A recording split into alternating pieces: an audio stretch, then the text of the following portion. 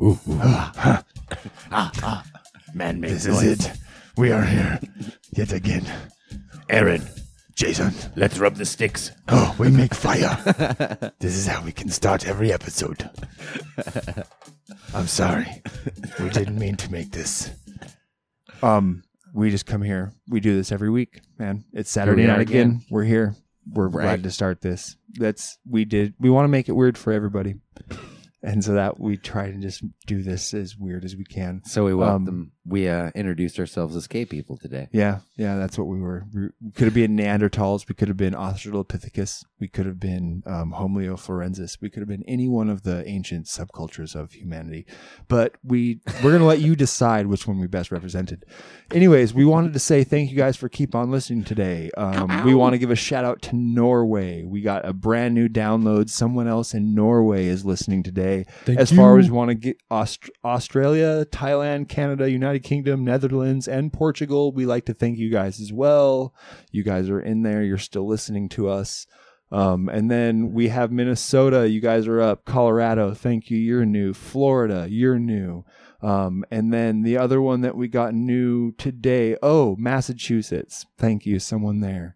You guys are popping out. You're listening to us. We are happy for all of that. Ow, ow. More than any of that. Even better. Even better than that is this. I'm not going to tell you it's going to be easy. No, life's going to get you down. It's going to beat you and it's going to bruise you. Life's going to grab you by the schnozberries. The adventure's far from over, but right now, we're on a journey through time and stuff. Do you feel like you're lacking inspiration in your life? Do you just want to score more touchdowns? I just want to underwater basket weave one more time. I used to drive for 3 nights straight, no problem. You need Kablarg. I've been 3 days in the desert without water. You start to hallucinate at that point. It had been a deal gone wrong in Juarez, down that Camino Rocoso. I couldn't have made it without Kablarg. Thank you for listening to A Journey Through Time and Stuff. Ladies and gentlemen, do we have a deal for you? Listen, mate. Has your nana not slept in days? Does your wife keep chewing a gag off? Do your kids just never fucking shut up? Yes, I do. Well, you need Kablarg! Do not mix Kablarg with firearm usage, children, or driving. May cause anal bleeding, involuntary murder, involuntary lactation, and dying within hours of eating. Kablarg! Thank you guys. Kablarg is a wonderful sponsor for us. They're here every week. They allow us to keep doing what we want to do, bringing you quality content. And we apologize for everything you just heard. Yeah.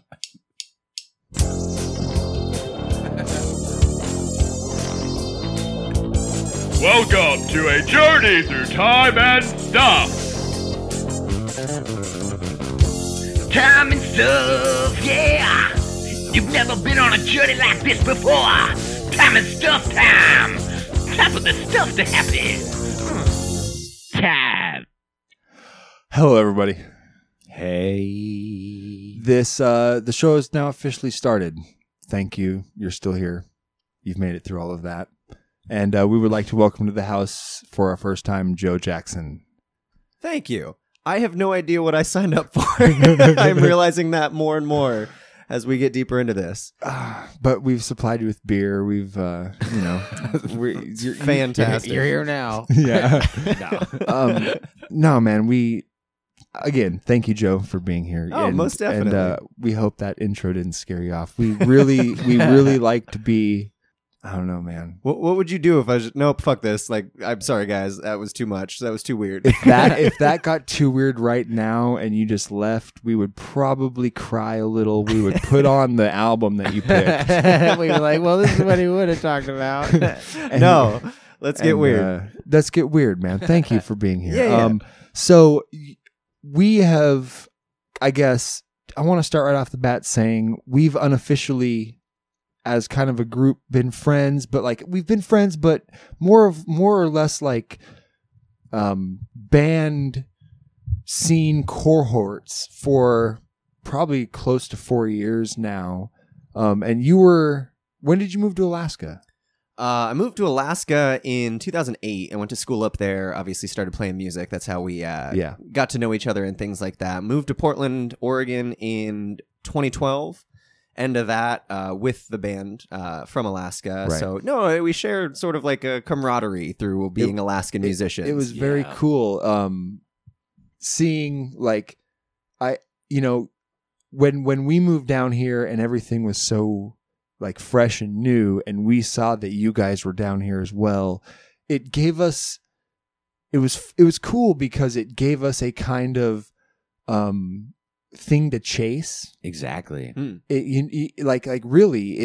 We felt like we were kind of like, it was up to us, like as a band, like between the two bands, like we were Alaska down here. It kind of did feel like that. And I don't know, in our own ways, when we first got it seemed like, I don't know, waves were made. Like people were like, "Oh, these Alaska bands." We played the same Battle of the Warp tours. There's been a lot of Alaska bands in Portland. There that has. have made a lot of waves. I mean, in the last 3 years, it's crazy how many have come down. And well, honestly, that was a big reason why we chose Portland. There are a lot of Alaskans here, and I feel like a lot of that, just not even in the music scene, very like-minded people. That whole like kind of like homegrown, support local, get out, adventure, which was cool. It made for a soft landing. I don't know if you guys had that. No, I feel that way experience. Too. It was a soft landing, and then it seems like we got stuck on the runway. Do you know what I mean? Oh, too close to home there. I know exactly what you mean. If we're using airport terminology, I think that's the simile that we're all still that's exactly why that's part of the reason why we wanted to get you in the studio. And before going too farther into like the actual, storytelling, you're a super positive dude, and I try. We see that on the online, the social medias, and we know through hardship, it can be easy to be brought down, and we see that you're still pushing through. We like to showcase local music, local musicians who, no one that we've had yet has it easy.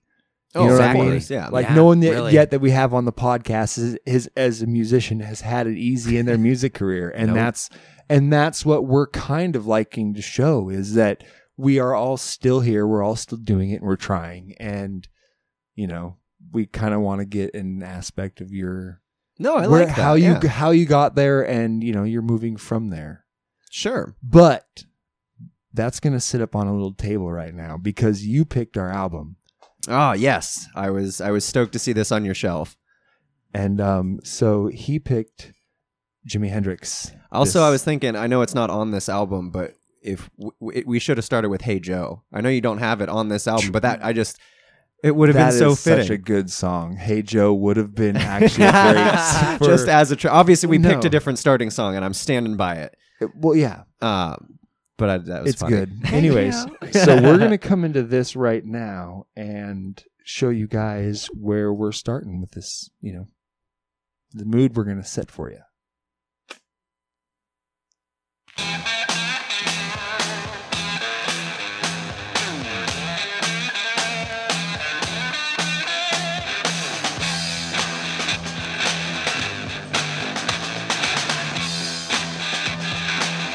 Oh my.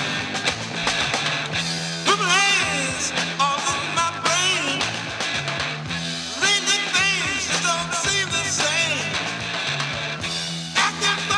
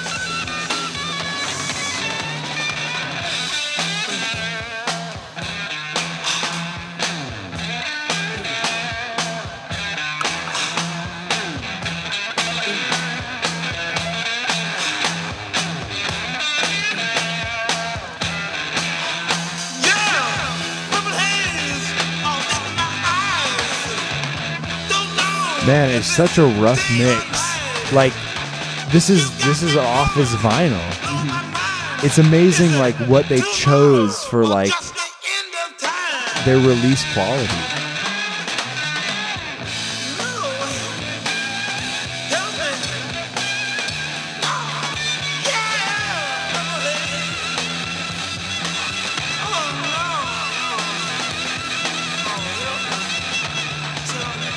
I like certain aspects of it. No, I mean, it's all there. It's just like it almost feels like it's in the center of my head. You know what I mean? Yeah.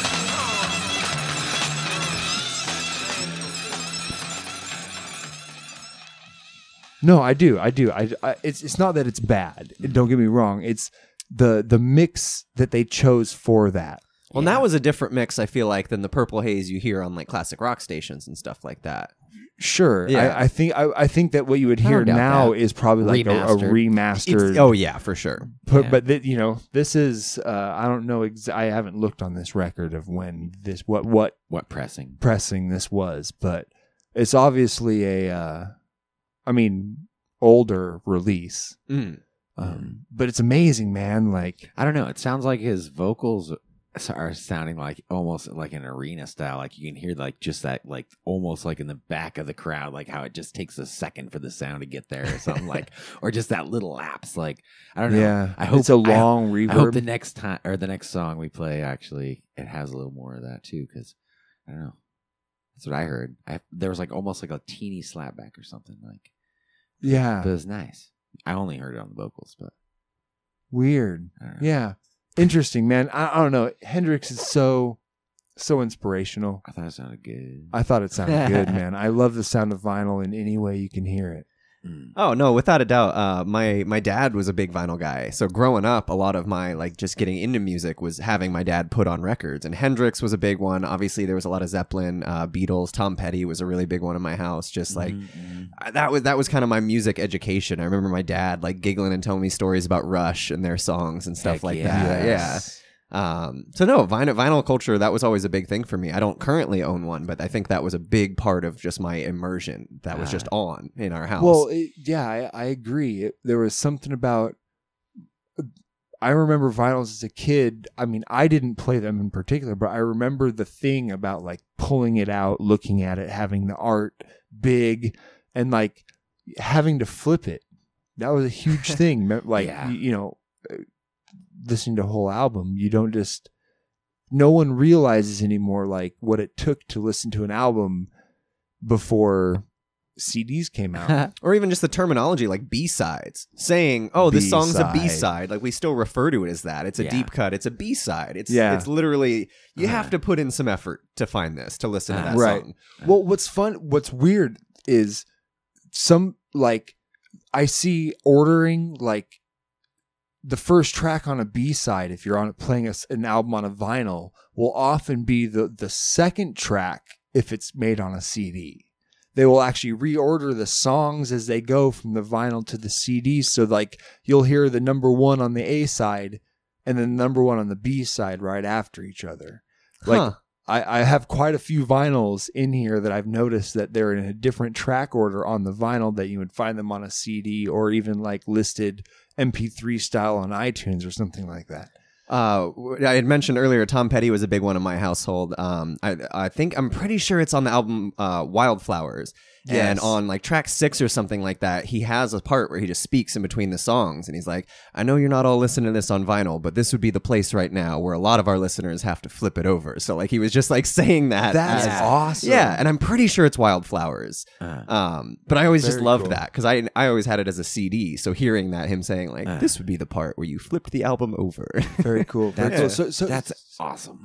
That is really cool. I know that like on some vinyls, I don't have any here that I know of anyways, have deep after the runoff, after the last track on the side, they'll hide little messages and stuff. And if you let the thing, if you don't have like an auto stop or something like that, it'll get to a thing that says like, flip the record over, flip the record over, flip the record over. They'll hide little tracks at the end of them and stuff like that, which is funny. So you're originally from California, correct? Yeah, I grew up in San Diego. Was born there, and then found myself moving to Alaska. And so you did all like basically high school and everything in California? Yeah, moved when I was 17. My dad got a job offer up in Alaska, and it was essentially, I was graduating high school, and it was like, well, you can move here. I had already applied to California schools and everything, but I was just like, no, adventure. Why would I not? Very cool. Take that. So did you were obviously into music and instruments and stuff playing before the move?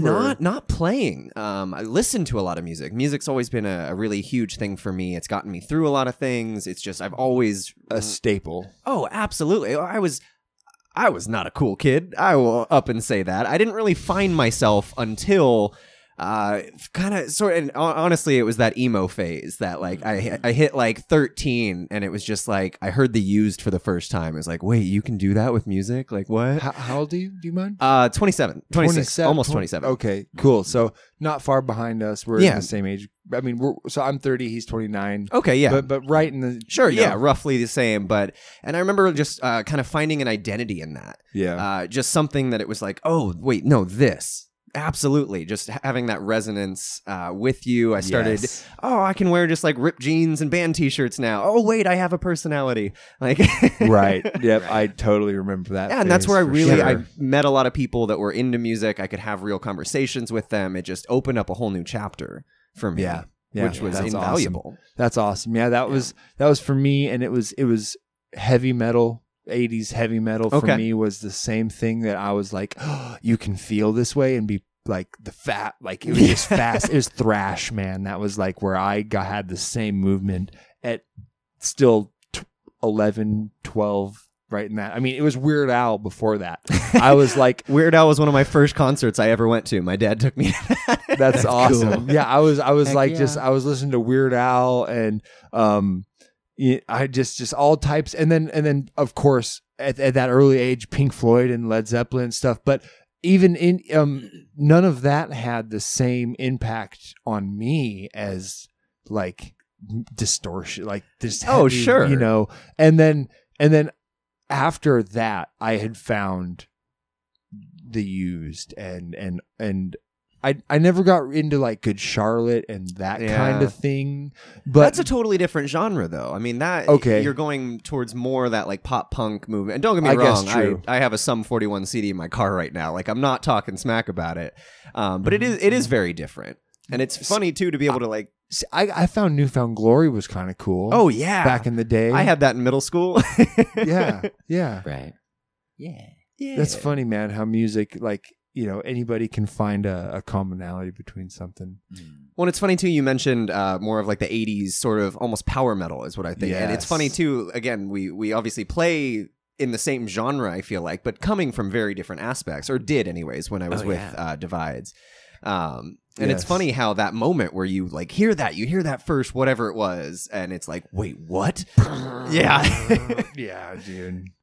No, I remember just in that vein, one of the first times I really not heard Metallica, but like they came on the radio and I just like turned my head. I think it was the end of one, that and I was like, that sounds like a machine gun. Like, how do they make that sound? What are they doing? Yes, like they all picked together. Oh, double bass, like a double kick pedal. That blew my mind. Just I didn't understand that you could do that with music. The one that got that for me was Pantera.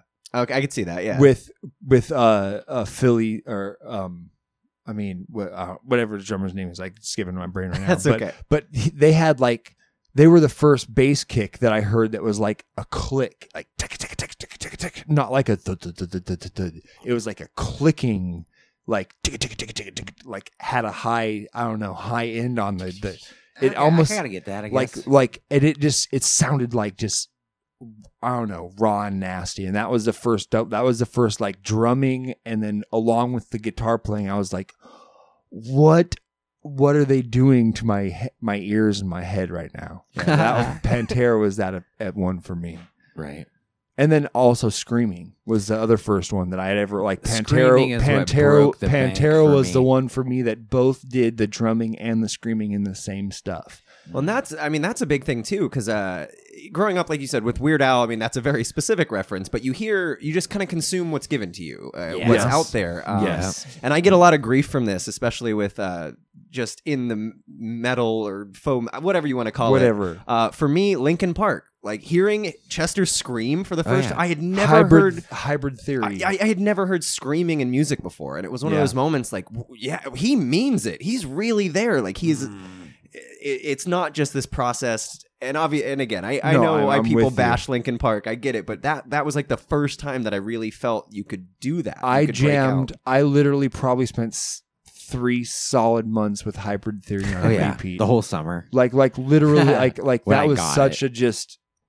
I mean, it was an epic album at the time it came out because we were all in that cult. I mean, we were all there at the time. Like, oh my god, this no one bashes. No one bashed Linkin Park then. Yeah, then okay. It was once Transformers happened. Once Transformers came out, and that was a bad album. Linkin Park has put out bad music, and I guess I instantly went defensive mode there to be like, I'm with you. I'm with you. Same thing as Tenacious D or any other band that people bash on, and I'm like, oh, hey, they're great. Well, and obviously Hybrid Theory, that was a huge push. No one was doing that at that time. And I feel like even though they have put out bad music, like I'm not defending the band, whatever, but they have always pushed. They have always pushed the bounds. It was a little more mainstream, easier to digest. I felt what Linkin Park did is they took an idea like Korn and they made it a little easier to digest. But they've always been about that. There's no sense of selling out. That's exactly my point. That's exactly my point. They've always tried to make very consumable, marketable music. Of course, and they've never failed. But I mean, at any time, like you find that the only people that said the new Linkin Park sucked is the fans of the old Linkin Park who were there when they first came out. You know what I mean? Like people, the kids now that are kids now who are 10 and watch Transformers for the first time and hear their song love Linkin Park like that, and then they find their old stuff and like they find an appreciation for everything. We're really just diving into this, but I don't have a lot of that like distaste or like selling out, whatever. Any band that can like sneak screaming into mainstream radio, like you're low key. It's not a real rule, but you can't scream on mainstream radio, even. Heavier bands, stuff like that. Five Finger Death Punch was one that got in there and snuck into mainstream radio. Well, and I just love that when bands, you're not going to play Slipknot, like of course you're going to play Slipknot, and they just get away. Rise Against was another one that really perfect example. So much respect because they write a really poppy song, and they're like, you know what we're going to do with the bridge? Dude, the guy's voice is so kill too. Phenomenal. And that's the thing is anybody would try to argue the musicianship of one of those bands, and then you go, no, you listen to the music. It's not that they're not being vulgar. You hear real expression. Yes, I agree. There are bands that are that it seems like their only goal is to be vulgar, or their only goal is to just be obnoxious. But where I found for me the perfect line is like when you can take something that is socially distasteful and in the realm of what you're creating, make it the most tasteful thing you've ever heard. You know what I mean? Like pushing that boundary. I don't know. That's where music lies for me, and that's the need. That's where I sit right now. And with the marketability of it, like you were saying earlier, you then go and listen to the deeper cuts. You hear the other things. It's an introduction to that. I would not have listened to. I mean, my metal taste went just off the charts after a certain point, listening to just some disgusting metal. Of course, a lot of people aren't going to go that far with it, but without that introduction, a lot of people wouldn't be exposed to it. Wouldn't see that as a genre or a respectable one, a listenable one. In many cases. Yeah. Where I find I don't know. And then like Jason's a good one about this is like, it took me cause I was always a metal guy. And then Jason was a pop guy. Jason grew up in the pop and I've always been like scene. Slowly been getting more and more metal, more and more heavy, more. But he brought a taste of this like lighter classical, not classical side, but poppy, like, I don't know, softer side to music to my perspective. And there's so many bands that I hear like, I don't even know how to explain 90s pop. I mean, sure. I mean, Savage Garden and NSYNC and Blink and Blink counts. Blink was always a pop Blink, band. Oh, I guess definitely. you could say pop punk. I mean, Yeah. for sure. I don't know. It's I guess so. You moved to Alaska in 2008. So what made you in Alaska then want to start playing music? Winters. Okay. That makes I guess perfect being sense. from California. Yeah, being bunkered down. I did own. I bought a Fender Stratocaster when I was in high school. Never played it. Told myself I learned a couple power chords, and that oh, cool. But no, my first winter up in Alaska, I just started meeting people and wasn't doing much, and I just bought a drum kit. I was like, I need something. I need some kind of outlet, and drums became that. That was my first real instrument. Honest. The first instrument I cared about or really did things with. Yeah. So no, not to say boredom, like that's not why. I loved music and met some musicians, and it was like, I don't know, I can buy this off you for $60 and taught myself essentially at that point. Good. That's cool. Yeah. So how long did you play drums for? About 6 I mean, straight, before picking up other. Straight. Again, probably like 4 straight. Playing drumming. The guy that I bought it from was a guitarist. He was a really close friend of mine, and we just jammed, and we eventually like played a few shows with that and stuff. And that was actually no, I'd say Hendrix was an influence. He was an amazing guitarist. Do you know the band Dispatch? Oh, Are you kidding me? Are you Okay. kidding me? Most people when I say that, we covered that song. We Dude, played that at every show. So we used to play that. We played Out Loud. We played in like state radio era. 2 Coins. Of course, Yeah. we played 2 Coins, and then later on we learned things like Time Served. Flying we Horses. learned what was the other one that we did that me and Elias did together? The really offbeat. Oh God, Funky Monkey. off of Wasn't you? It was. Oh God, I can't. We did General 2 Coins. Not Time Served. It's Camilo. We covered that one once. I mean, that's Camilo's a mostly a great- guitar. The yeah. drums are like the last chorus. So Yeah. that was me. Like, okay, I'm gonna go get a drink. I'll be back. yeah. God, Man in the Hall. We covered that one at one point. Perfect. Yeah. No, Damn. they're all so good. But that was like his favorite band at that point, State Radio or Dispatch era. Yeah. And so we sounded very similar to that. Very That's cool. awesome. Sort of That like was- funky. Good choice. Yeah. So what? Like, were you Incubus fan as well? Oh yeah. Of course. Yeah. That was one of my first ones that I was like, I want, like, when I first wanted to start playing music, I wanted to be an Incubus band. First 3 songs I learned were all 3 Incubus songs. Was one of them Drive? No. Oh, I'm surprised. I Yeah. just assumed. I learned freaking. Yeah, I don't even know. Pardon me. Pardon Me was a good one. I learned Wish You Were Here first. Was my first Incubus song I ever learned was Wish You Were Here. I Miss You. I Miss You. Yep. And then I forget what the other one was. Yeah, that was high school era. Incubus was a big within my friend group. Oh my god. That was when So good. Crow Left of the Murder came out. Dude, when I was in high yes. school. Incubus is coming. We're going. We got tickets. I know. Nice. August, or is it August? Yeah, it's In August. August 9th. And then also Metallica's on tour. Did you Nice. see that? No, I didn't. Yeah, Huh. Metallica's on their first tour in like 9 years this That's year. awesome. They just released their new album. Have you heard their new album? No, I've kind of leaned back a little bit. Oh, you're off. You're out of the. So what does Joe listen to now? Yeah. Well, Joe's in a whole different musical realm at this point. Yeah. So I've definitely shifted a lot just in what I'm at. And it's funny, too, because as much playing more indie sort of electronica stuff, I've listened to a lot of that. But I also just started a serving job where the soundtrack is just top 40s hits all the time. So I almost feel obligated to listen to all the weird stuff that I can. Very just, true. Cram it in when I'm not on the clock. When we were driving to get tacos today, playing Atreyu's first album, back when they were Yes. super heavy and stuff like that, or getting into some just weirder electronica. Very cool.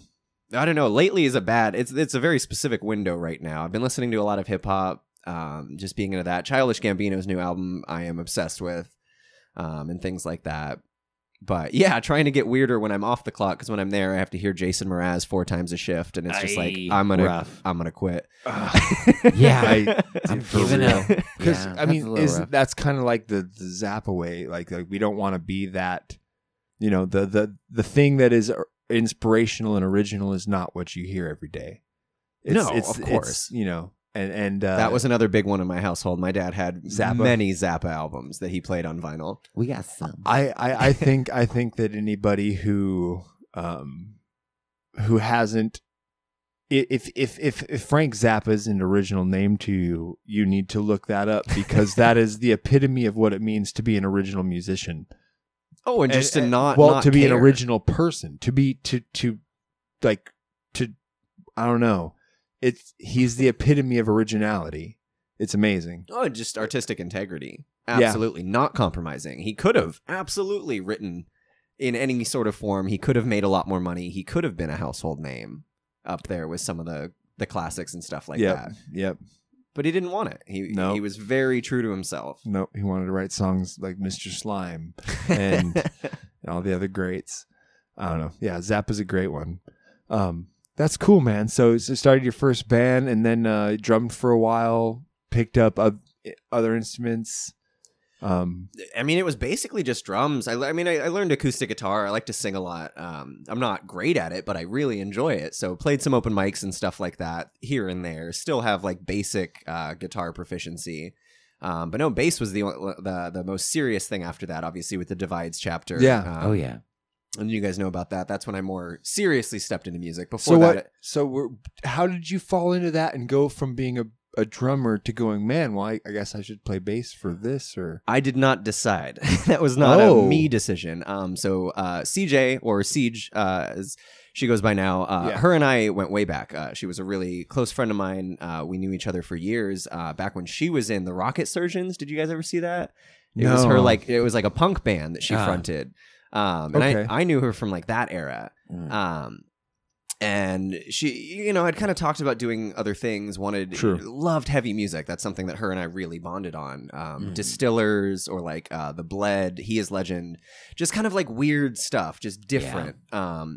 And she had asked me to play drums for that, and I can't do that. Double bass, that kick pedal, that just blows me away. I can't comprehend that. I don't. It doesn't make sense to me either.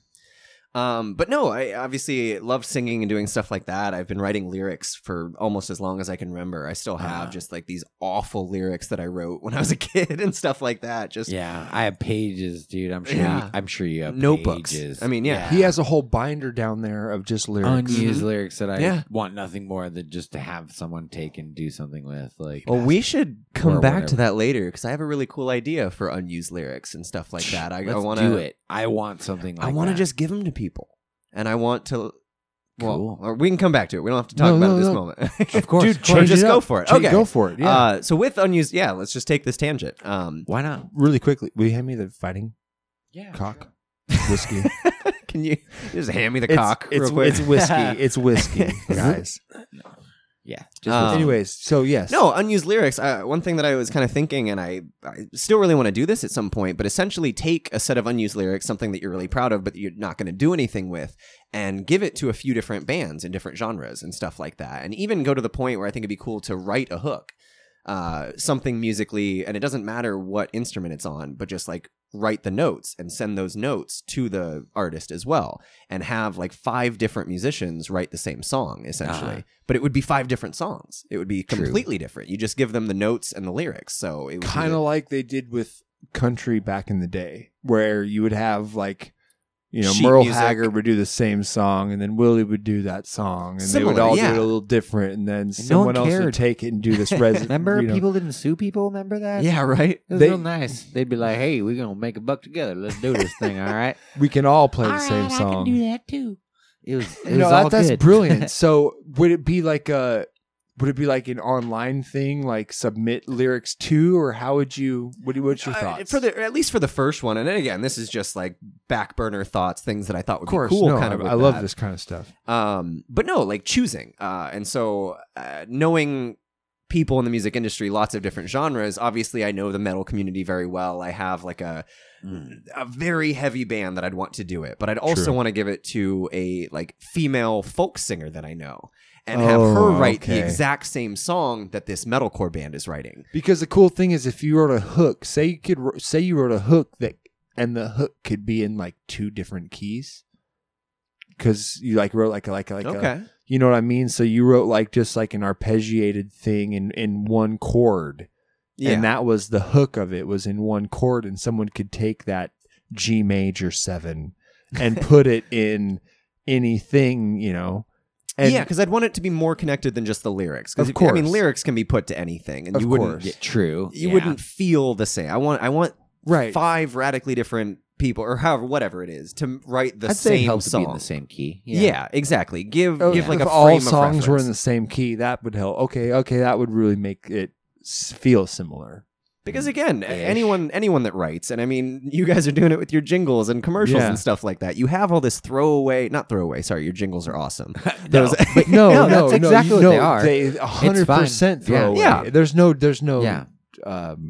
you know, bad feelings on that. Yeah, of course. It's we sit here and do it because we have nothing else to do. That's exactly. It's half an hour or a half a minute worth of, you know, just like little chords put together. You know, it's not something like, oh my God, this is like, you know what I mean? I think, as an artist, you got to know what's gold and what's, you know, just me.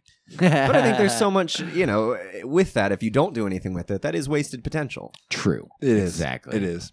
But I don't know. Cool collaborative build also too, you know. Exactly. Well, that's awesome. And that like I brings love that. me brings me like thinking more about, and you had brought this up, you know, in our talking before the podcast started, about cover songs and how cover songs are integral.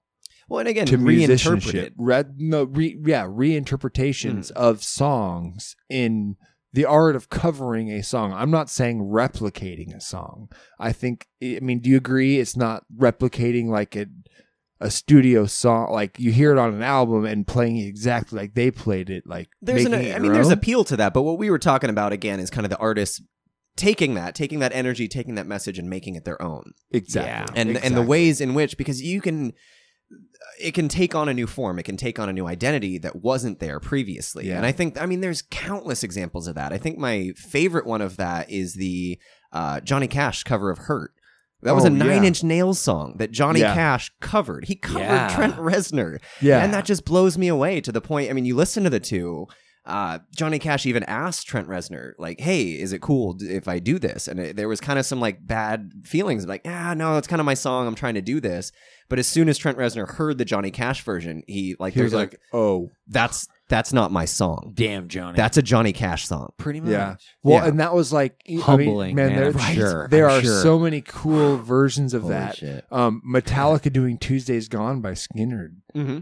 That was actually a pretty amazing cover of like, if you haven't heard it, check it out. Metallica doing Tuesdays Gone by Skynyrd is an amazing cover. But again, it kind of like takes new life. And I mentioned to both of you, I did radio for a while. When I was doing my own show, I always had the cover of the week. And that, because again, some of them are just goofy. Like, oh, that's funny because it's heavy now. That was a pop song, or vice versa, whatever. Yeah. But it's cool to be able to kind of breathe into it and make it something different, make it even mean something else. Yeah, that's really neat. That's actually a very cool point. Yeah. Applying something different out of the song with the exact same lyrics, with like doing the same thing, but really kind of singing it, using it. Yeah, how you do it, I guess. It's all about how you do it. Just like reading a text message, and like you could read it 10 different ways. If you got 2 texts or 3 texts in a row that was like a negative thing, and you got a text message that said, you know, like, you suck. You know, you'd think like, oh crap, I really suck. You suck. If you got 3 messages and the last one was a funny message, you know, and they were all lighthearted messages, and you suck, you'd be like, haha, I suck. But wouldn't you suck have it like, wouldn't you take that differently if it had a question mark or an exclamation mark behind it? You suck? Hey, what up? Do you suck? You suck? Or you suck. Or what if they did? What if they did like the "you suck" 3 periods in a row? The ellipses. Ooh, yeah. Back half. That would be weird. How would you take that? You suck ellipses? What would that imply? You suck? Like, I don't know. Maybe. Do you suck? No, I don't want that's not the question mark. It's more of just like I don't know. I take that more as like a negative. Like, oh, you left my headlights on last night, and now my car. Like, dude, you suck. ... Like, come on. Yeah. Yeah, I Like, think so too. You not like a big deal. Not It's- like, oh, it's Like, like let you- it sink in. Yeah, it's like, it's completely possible for you to suck more right now. but just kind of passive, like passive aggressive. Yeah. Man, that pizza was gonna be my lunch. Like, you suck. ... Like, just weigh on you a little bit. Yeah, that gets heavy pretty quick with the 3 dots. Yeah, I bet. Okay, so I bet in the 70s.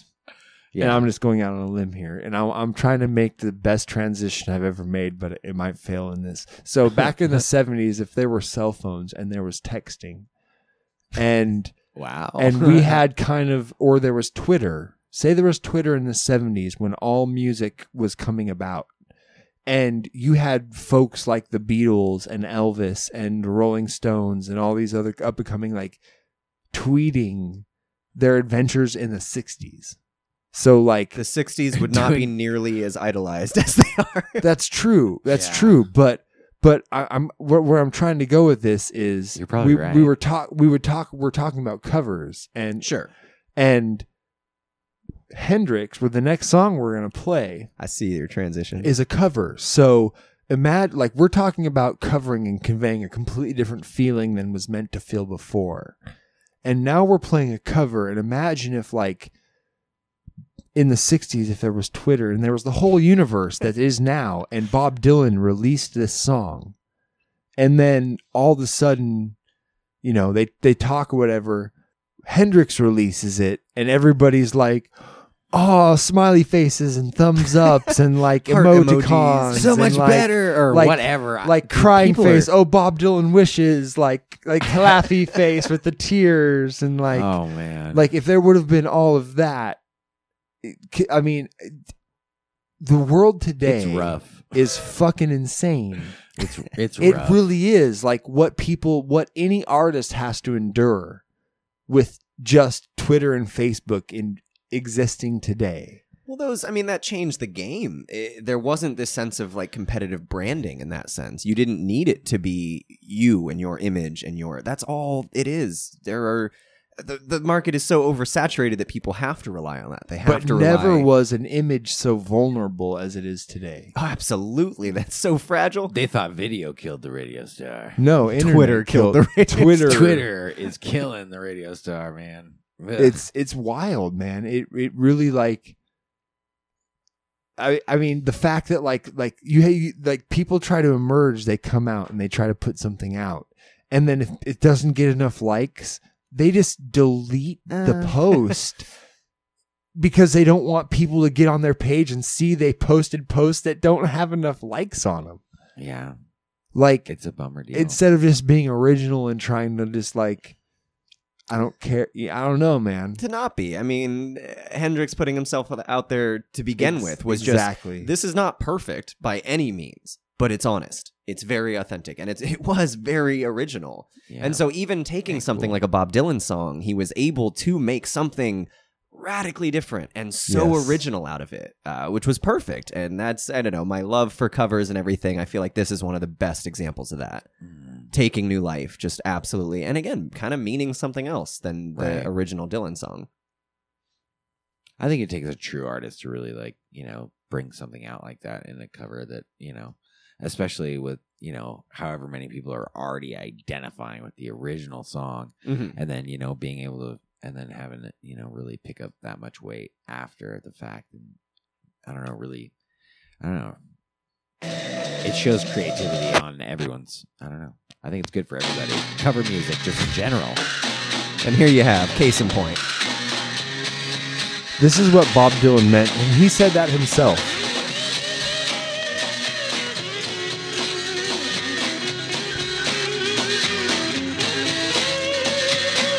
There must be some kind of way out of here.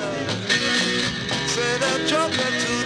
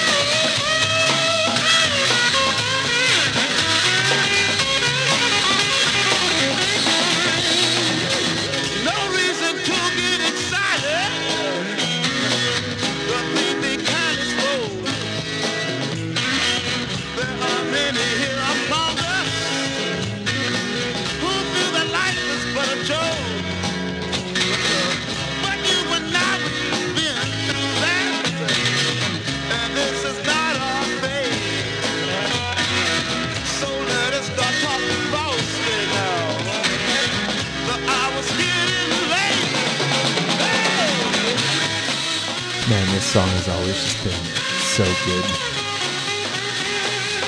Just, like, I've always thought of this as a Hendrix song. And it's a bad I know, song. right? Yeah. Me too. It's weird. It's just, this is the epitome of, like, what it means to make a cover song yours. Always so good. Always so good.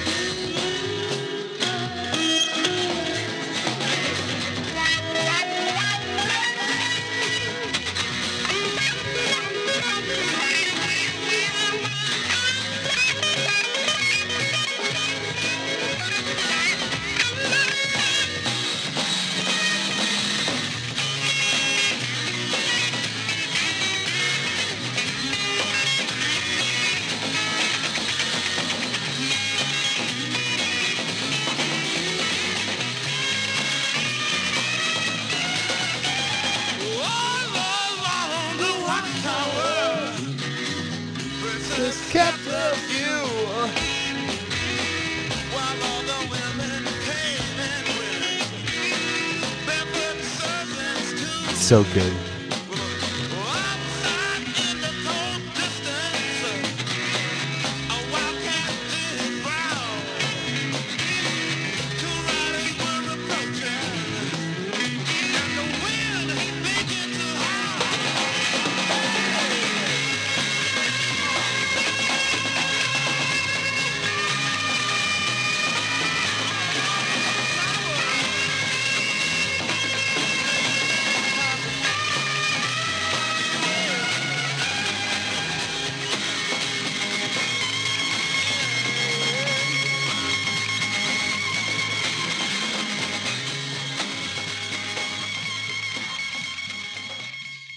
Oh my. Man, that just brings such goodness every single time. Man, we've played a couple of these songs in cover bands we've been in. All Along the Watchtower was, for the first band we were in, that was like a staple song of our cover song that we Definitely. did. We always did that like in the last set, you know, like we always It was a jam song, longer, extended solos. We played like a 4-hour long gig, and then we'd do like, you know, we do like an hour and then take 15 minutes and do an hour and take 15 minutes and then, you know, do like one more set and then finish the night or whatever. Even not in cover band setting, it can often be like just maybe sometimes too relied on, but to have a song that people know. That it's like within their comfort zone, even if you are taking it and making it. Oh man, I love Hendrix. Oh man, yeah, right, yeah. Maybe we should talk about the go-tos. I mean, the go-tos. They were the always ones that everyone knows. Yeah, that was one. The Joker by Steve Miller Band. I feel like everyone, like, well, in the bar scene, I think, like, it's just more about there being playing around. Different scenes for sure, and I think a lot of that too is knowing your demographic. We were talking earlier about the artist Halsey, and towards the end of Divides, that's sort of like we covered that because it was knowing we had a younger demographic. They didn't necessarily know Steve Miller Band. They wouldn't. No, exactly. No, that's complete. You know, we were, I guess. Yeah, our roots as musicians were bar bands, and just, you know, covering being out at a bar, playing 4 hours on Friday and Saturday. Yeah. It was really from where we were from and kind of what we knew from, I don't know, what our folks kind of did that, like, you know, a little bit. But I more wanted to figure out what. So now, you being you now, after present tense, present human Joe, after all the run in music, everything you've done to now, and pursuing your new projects now, where do you find yourself finding the inspiration from, and what, I don't know, kind of I know this may be a bigger in question to where you get the inspiration from, but like, what's your goal? Like, I don't know. I want to leave that kind of open, but but maybe with the caveat of like, do you just want to put out stuff that you want to hear? Do you want to, do you want to be the guy who gets famous and doesn't have to do anything because you live off the royalties of your music? There's no wrong answer. There's no wrong answer, but what do you, what's your goal and like, where's your inspiration come from? Well, no, I definitely don't, not necessarily that I don't want to, but also being in the music industry for this long, you're not just going to blow up and get like it's an unachievable goal because that's not the case. You can put out the best album, you can put out the best music, the most original content, and it just never gets picked up. It just nobody cares because there's not the brand behind it. There's not that marketing. There's not it's image, and you are selling a brand at this point. Maybe even more so in a lot of cases. Yeah. Than you are with that. So no, that's not what I want. Anything that I've always wanted to do with music has been more, I want to convey this. I want to make people feel something. Yeah. Whatever that is. And this new project is obviously super different. With Divides, that was a very directly like, no, we want to like bring up emotions. We want to like really drag the river. And you did. And that was the point. And that was something like working with really passionate people like that and just in a style that can really connect. And that was amazing. With the newer stuff, I think it's definitely a different feeling. And taking a step back from the songwriting aspect in that, it is much more straightforward. Writing sort of 80s synth pop. I don't know what else to call it. Right. Just more straightforward music. There's not as much room to explore. You don't get to do the weird time signatures. You can't convey passion in the same way. But no, my goal in this and kind of the role that I am in, I want to make it weird because it is a very palatable experience. It's a pop project. And a lot of that, I want to bring the live aspect of heavy music to something that's a lot more mainstream, however you want to say it, right? But to bring that energy and to, again, when people see that, I want people to feel that. Gotcha. And so you want to give someone like we were kind of maybe alluding to earlier with the Linkin Park type stuff, where like someone's listening to this mainstream thing, they're digging along, and all of a sudden someone's screaming at them. But not with the extremity of screaming, but bring a kind of weirder essence, something different, something that you're not going to hear all the time. Right. Very cool. And again, the guitarist of Divides, Brian, again, he's being the chief songwriter for this for the most part, and getting to do sort of like pre-production with him is really cool. But with that, again, we are going for a much more straightforward. So how many members are with you? Is it just you two, or? Initially, that's how it started. Him and I, we have listened to so much of that. Obviously, I love heavy music. I grew up on it. We all have our guilty pleasures of listening to, like being that metalhead. But then, really, Devo comes on the radio, or Talking Heads, or it doesn't matter what comes on, and I'm like, oh, get that little snapping finger, and you just like the shoulder bob happens. And like, it comes there. So. See, I don't like the phrase guilty pleasures, because you shouldn't. There's no guilt. Like, I have seen Kelly Clarkson live, and she killed it. Like, she was amazing. Yeah, phenomenal performance. Wow, cool. And seeing stuff like that, she writes really good music. She writes really generic music, and maybe she's not always the one writing it, but I don't know. It came across, and that's like just a far opposite direction. But no, never be ashamed of like the places you take influence from. Guilty pleasures is more of the colloquial sense. I just like to take away that stigma. Like, no guilt. Be proud of that. Be proud that you see nothing wrong with that. I feel like if someone caught me with Flock of Seagulls and I'm digging on it, I would feel a little like, I showed y'all Steve Winwood. No shame. Unapologetically, too. I don't apologize. I'll get down back in the high life. Back in the high life again. In the high life again. Dude, that song kills. So, whatever. But no, take influence from everything. That's always been really important. Yeah. So again, him and I listened to a lot of that. Postal Service was a big thing that we connected on. Okay. And just loving that. And not that the new project sounds like that, but taking influence from more of like an indie electronica standpoint. I'm down. Yep. Absolutely. That's cool. And it was more just fun. But speaking of our camaraderie with Alaskan musicians, we actually found 2 other Alaskan musicians. Brian used to play in the band Kill Tango, and we have the vocalist from that band doing synths. And dude is just ungodly talented. It's so amazing, not just to watch him work, but to see the way that he kind of perceives music, which is radically different than the way I do. How do you think about music? I think a lot of it does come from drums was my first instrument, is that you kind of feel the backbone. I'm a very like structural, and I've been listening to it for so long, and just my iTunes library is obnoxious, and I'm not trying to sound pretentious. I know I do. But in that, I listen to so many different things that being able to hear something and shape it, that's always, I feel like, been my strong suit. So exactly.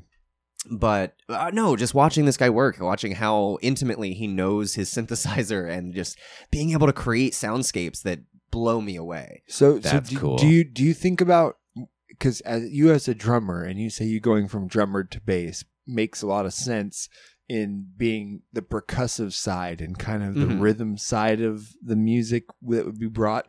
So do you think of music from a percussive standpoint, or do you look at it as notes? Do you think of it as chord structures and moving patterns like that? How do you, I mean, because for me, I started out a guitar player and then I'm a bass player. And so even as a bass player, I really identify with the percussive side, like Jason being a drummer first and then our singer, but being a drummer, he writes his lyrics to the drums. He doesn't write his lyrics to the guitar. He writes my kind of vocalist. He writes his melodies to the guitars, or the bass. But he writes his lyrics to the backbone, to the backbone of the song. The drums are the bass, while his melody is obviously based off the guitars. And so for me, I think about music. I think about music all in chords, even as a bass player and identifying so much with the drums. I think about music almost completely like a piano player. I would imagine, because I don't play piano. But I understand chords like a piano works. Sure. So I think like musically like that. But I was kind of wondering, like, do you? I don't know, which way do you attack it? I guess it's a little differently too, because I've not classically trained in any way. Most of it for me, learning how to play music was just learning how to convey these feelings, like learning how do I get this out there? How do I? Absolutely. So I think it's more objective. Beautiful. Yeah, that's very really beautiful, man. Actually, you just that's cool. I cheers to that. Hey, I will bring it up. in. This is cool. Oh look, sound clip. Oh man, I'll take everyone that. hates us. I'll take that. God. Cheers. You guys made this noise. All the people out there in the podcast union. Cheers with us. Cheers with us. Oh yeah, no. So see, our fans love it, but the podcasters, the Reddit community, the Reddit community, the online podcast community, who's like, we must robotically edit every podcast and make it sound like a produced radio show. And if it's not funny, it's gotta go. They don't like my live effects. We like it. We love the live effects, but what I'm saying, we're in our doing this podcast and really like getting out there and trying to put our out on a bunch of different formats. We find we've only gotten negative critiques. Kinda, yeah. It makes sense. So what you're saying, I just lost you like 3 listeners. They're like, no. Oh, what is this amateur hour? No. What you did is you gained us 3 people who will never leave, and you lost the assholes who we don't want listening in the first place. Bye, because the people that heard the clink, the people that heard the clink and appreciate the clink are they're clinking. Yeah, they're like, gonna cheers themselves with us because they're joining. Secondary cheers to the clinkers. And maybe those people will get on there and like combat the haters for once. No, I'm just kidding. There's really not that many. It's fine. We enjoy our fan base. Oh yeah, it's important. And even the people that, if they do have anything to say, it's like, you know what? It's like, okay, well, thank you. Yep. Yep. It's like, I get it. I get where you're coming from, but another quick, I just want to take a complete weird tangent for a second. That seems to be the point of the show. Please do. Well, it's stuff. We're taking up time and stuff. Yeah, with so stuff. This is the weird stuff. Do you fuck with the war? No, that's not where I really wanted to. And she's like, what? You were talking about originality and people not getting respect, and it being a thing where it almost is. It's like an inverse graph where you have perseverance and integrity. Mm-hmm. And do you lower your integrity and just persevere through it, or do you just like really just stick with your integrity and maybe not go very far? You know what I mean? And I think it's a sliding scale between that. And Little Dicky is one of those guys that I think has the most integrity and perseverance. That's it. Because he's been around for a good long while at this point. And I have only, it's been like 3 weeks. I've only known this man has existed on this planet for 3 weeks. Yeah. And come to realize he's existed for a lot longer than that. And he's amazing. I'm not a rap fan. Actually, I am probably one of the farthest. The least. Yeah. He doesn't like pop mostly at all. Well, it's not that I would almost call you and like... I'm a snob. Like, yeah, I would. I'm a rock snob. I would actually call him a rock snob. I could see it. Yeah. Well, and I think not talking shit, but I can see it. It's not that I don't. It's not that I don't appreciate it. It really he doesn't rings. appreciate it. He doesn't at all. Well, so you said pop. I still love you, and I feel like in that sense, I think every genre has bad music. I think hip hop gets a really bad rep because a lot of the hip hop that's on the radio is awful. Yeah. Is legitimately awful. Yes. But I also think, like, I love metal. I think a lot of metal that's on the radio is horrible. And I'm the same way as well. And that's where I revel in the realm that that mainstream people find unpalatable. Mm-hmm. That's the music I like. I'm gonna share some hip hop with you after the show. So check this out. Okay, check this out. So let me give a little background real quick, because I don't want you to just really judge me on this huge wide basis real quick. It's not that I don't like hip hop. Okay. I actually really enjoy very, very meticulous hip hop. That is where I lie. So Little Dicky is phenomenal. Mm-hmm. I heard him and I go, oh my God, this is the Weird Al of hip hop that I've been waiting to listen to, because it has its brilliance in the writing and the storytelling. And then you could take away all of the storytelling and just listen to the beat of the way he says the words against the music that he's saying it over. And that is its own brilliant polyrhythms and stagnant and doubled stops. And the way that he composes is like, that is I can tell he put thought into that. Yeah. And I listen to it like I listen to a progressive music song. And I judge those in the same way. I listen to Eminem. He's starting to get it. No. So Eminem, I get the same thing. The brilliance of him. I listen to Atmosphere. I like that. Yeah. There's real musicianship when I can hear, and I hate terms. That's my biggest thing. Yeah. Hip hop, I hate that fucking term. Because I have no way to actually classify what hip hop means. Well, a lot of it's blurring lines too. A name that I brought up earlier, Childish Gambino, has been a really big one. I've heard that name, Donald but Glover, I've never listened to it. Highly recommend. He has put out some bad music. He has an album out right now that's getting a lot of flack. He's straying kind of away from the hip hop. He's going more for like an R&B, almost like James Brown kind of sounding. Okay, like, he's got some wicked screams. That's like cool. Again, Right. James Brown, like That was perfect. Gotcha. That was beautiful. Why not? You need some of that. You need so I like guys like Brother Ali. Mm-hmm. You know, there's a select few in that, and then I'll go the same way. So like, but it depends on what you're looking for too in it, because creativity, absolutely. But if you're like more political kind of stuff, doesn't matter. Sure. And again, one thing that's talked about a lot right now, Kendrick Lamar's new album, which again, there is so much thought in that. Some of his like social commentary on that, the things that he's talking about, like just like the race struggle and like the way that the media is portraying all of this is brilliant. There's some parts of the album I don't like, but again, like you said, the musicianship and really just the thought, some of the things that he's bringing up and kind of like putting out there, you can't not respect that. Yeah. Right. And, gotta think about it. Like I have,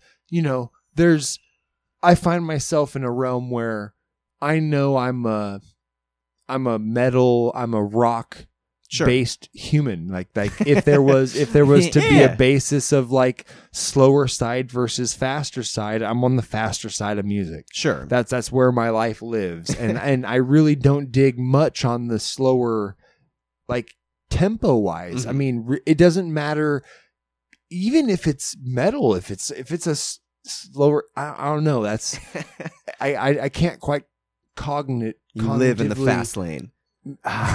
Yeah. I don't know. You like a lot of slower music too, like softer stuff done by people that do rock music too, I guess. I mean, we were talking about Incubus earlier. That's some... Yeah.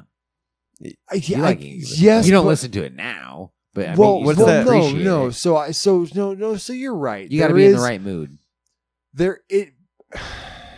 No, you're right. It's so fucking broad. More of I want to get to in this, and music that you would write is way different than what you listen to, of course, and what you choose to listen to is way different than what you would like just naturally accept as like decent music. You choose to listen to, I don't know. You're always pressing like the bounds. I don't know. I listen to music that, like I said before, I try to always be listening to music that is breaking the mold of like what people probably wouldn't want to hear. Yeah. But in a tasteful kind of way. But what I wanted to go with you was you're almost pushing a mold in a way of like, let's be as presentable as possible and hook them with our flavor in the easiest way. Well, and that's another thing too. Again, not having as hands-on of a part in the writing process as I did with Divides and doing things like that. Again, Brian obviously. I've been attached to his writing style forever, the way that he plays, the feels behind that. Mm-hmm. And again, trying to make something more palatable. And I don't know if I mentioned this earlier, again, the Alaskan band, The Hoons. Yeah. Sean is singing for the project. And the dude's as talented as he is attractive. Like, and him kind of putting that down. I've seen him play quite a few times. Yeah, phenomenal. And being able to do that. So I guess the kind of presence that I'm trying to bring to that is, again, looking kind of under the hood. And Billy, the keyboard player, and just like looking at like all these things. How much can you layer there? What kind of weird things? And I was telling you before the show, again, even in one of the choruses, Jason. Yeah, sorry. Pointing doesn't work Listeners here. Listeners can't see that. Yeah. It's okay. But no, like one of the choruses is just a Game Boy sound clip. Again, he modified a Game Boy to make a sort of like 16-bit sound. Oh, very cool. And just to be able to play with that, I want to bring that sort of thing, not just in a live energy, but when you listen to it, I want there to be something that not necessarily catches you. Not that you hear the first time you listen to that song. Right. But for a pop song, if you're going to hear something like that more than once, every time you listen to it, you kind of hear, hold on, what was that? Oh, yeah. Like there's something that draws you in. And that's something that always really appealed to me about heavy music. I mean, even a recent example, Dance Gavin Dance. Did you listen to much of them? I actually have not at all. I feel like and that's, post-hardcore, and again, really weird. Almost, I feel like their main guitarist, the songwriter for that band, listened to a lot of Frank Zappa. Like, I just feel, it's really weird. Their song titles are often super long, really weird lyricism and stuff like that. But when I listen to that band, I hear new things every time. Yeah. You hear that, like, that guitar run, like, oh shit, that's his vocal hook at the end of the song. You don't realize that. I hear, I've listened to them a couple times actually, just because the Mabrys were super into Dance Gavin. Yeah, and just one example. It makes sense. There's countless, but I think it's important, and that's the kind of thing that stands a lot longer than just a catchy hook or a good vocal line or a lyric that you can relate to. Being able to go back to it and have that be a new song for you. To hear something different, to be able to experience it a little bit differently as you notice little details. Absolutely. So I guess that's where my head is at with that. And, I want to be involved with music as long as I can, I'm sure. And see, with what you just said there, that's exactly what you just said. That's exactly what I look for in music as well. Mm-hmm. Those little tasty things that they put in there that they just carry throughout the song you don't recognize until you've listened to it 30 times. And you're like, oh, they're the same parts at the beginning at the end. Well, and that, across the board. with bands to do that. But- And to name drop them again, Childish Gambino, because now you have to listen to it. I've said Childish it 3 times. Gambino. No, I Going actually through have a his- list here Oh. of bands that previous guests have told me that I've been going through and listening to. The whole album, Because of the Internet, by him. There's stuff, I still listen to it, either whether, because he's incredibly intelligent. Just some of the things that he throws into his songs or some of the like clever metaphors and stuff like that. I'll listen to it about a year later and be like, oh, that's what that line meant. Or like, oh, that's kind of these different references. And it's all very fast paced. So if that's more your speed there with quickness or whatever, not necessarily BPM, but yeah, I just recently, it's hard to quantify. Sure. I just recently, I was on the same boat as Aaron for a minute, like when we just moved to Portland, and I was like only listening to basically rock, new metal, harder music, Sure. progressive music, all that. And then recently, now that we're not doing so much, and like I don't know, my wife really enjoys hip hop, rap, even top 40s music. You know, it's all good. Ed Sheeran, really comfortable. Listen to. I'm not going to Castle on the Hill. That's a great song. Yeah. Think what you will. That's a great song. No, man. And then like I just don't connect. no, I don't you find you don't know these. I don't even know what it is. Yeah, you don't even. What know is an a Ed lot of the Sheeran? songs. I know. So- I know. Listen. So the only thing I know about Ed Sheeran is he is existing on this planet just like me, striving to find the soul that he lost because he happened to be born a ginger. We share that in common. Your That's red awesome. beard is glowing right now with pride for your community. We're actually sending little beams to each other. Ed Sheeran It's like somewhere is beacons. his hair is glowing. His Yes, my little curly beard top is. head. Every carrot top is somewhere. We're all around. He's on stage in Tokyo right now, and the crowd's Yeah. losing their shit because he's glowing. Yeah, exactly. But like, I don't know. Well, that being said, like Ed Sheeran and I want to say Lupe Fiasco or one of those other like. Really That is popular- a name. Yeah, one of those really popular rappers. Like the, I know Ed Sheeran sings "Old School Love." It's a song, and that's like a mix between like his singing and like really decent, like rap about emotions, love. I don't know. I kind of enjoy that music now more than I ever have, and I like B.O.B. Bobby Ray. I don't know if you ever heard that rapper. I think he's awesome because he doesn't rap about like shit that he's not experiencing. He's And I think that is a point that I kind of wanted to bring back to this. I think the ultimate underlying thing is just authenticity. That's the biggest thing for me. I don't care genre. I don't care any of this. Just as long as it is authentic. You're not trying to write to a certain style. We talked country music earlier. There's a lot of awful country music out there, but there's also some really authentic country music of.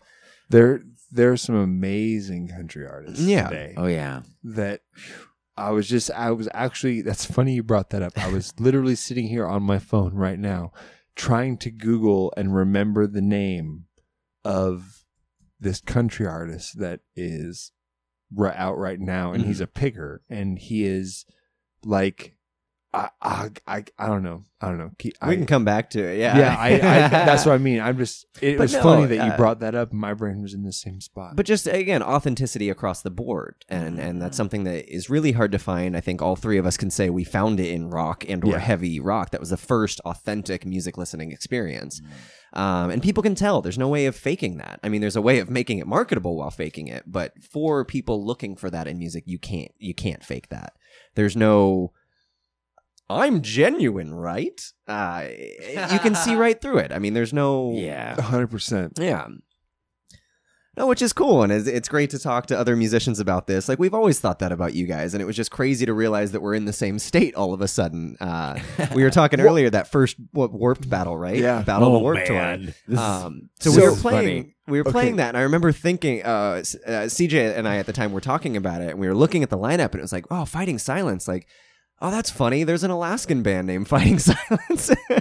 Just actually saying that and then seeing you guys at the show. You're like, what? So what's funny is we had, being Fighting Silence, being us at the time, before we moved to Alaska, we've been like, oh man, we knew who the Divides were, and we had seen you guys, and you know, you guys were like a way bigger fish in the pond, you know. Yeah. I mean, we weren't even the biggest peninsula band. Yeah, we were driving 150 miles to play like the opening gig at Taproot because we were driving up to Anchorage and doing all that shit. And you guys we sucked.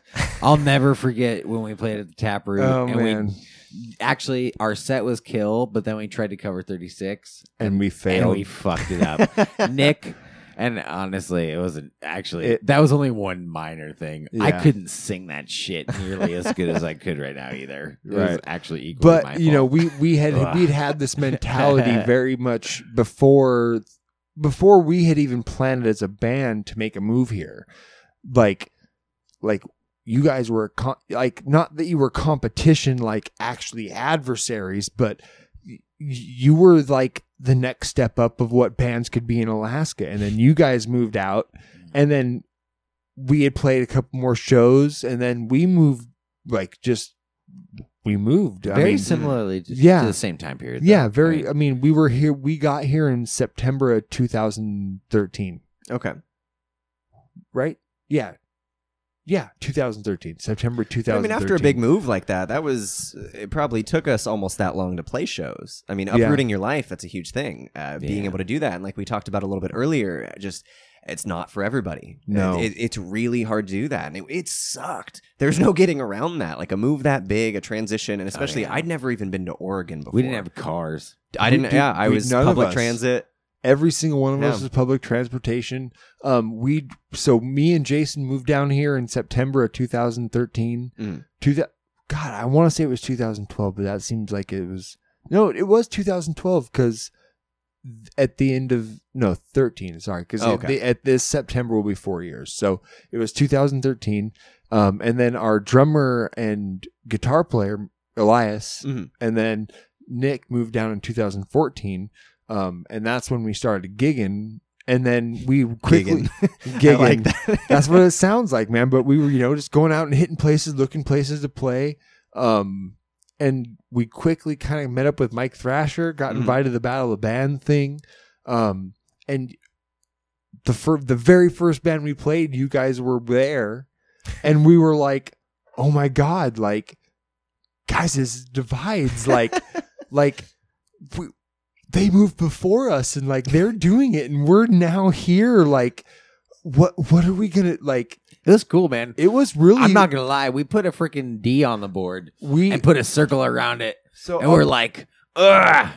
Oh yeah, we had written your guys a Divides logo, the backwards D. Yeah, was the backwards D up in the corner. I had your card like when you guys had the fucking. Business card with the scannable thing, the QR codes. We thought that was gonna stick. It did not. Right. Well, I was like into it just because I had it. Sure. And then, I don't know. We stuck it up there, and like we had this thing like it was a passion for a while. We had something to keep up with. Mm-hmm. You guys were doing. We got to try. I don't know. Have to. You inspired us. It was an inspiration. It was almost like we not. It's so hard to quantify, man. Sure. Like we at some points we felt like it was a competition. We went and but at the same time like we were like Alaskan camaraderie. Alaskan camaraderie. Like, if these guys can do it, we can do it too.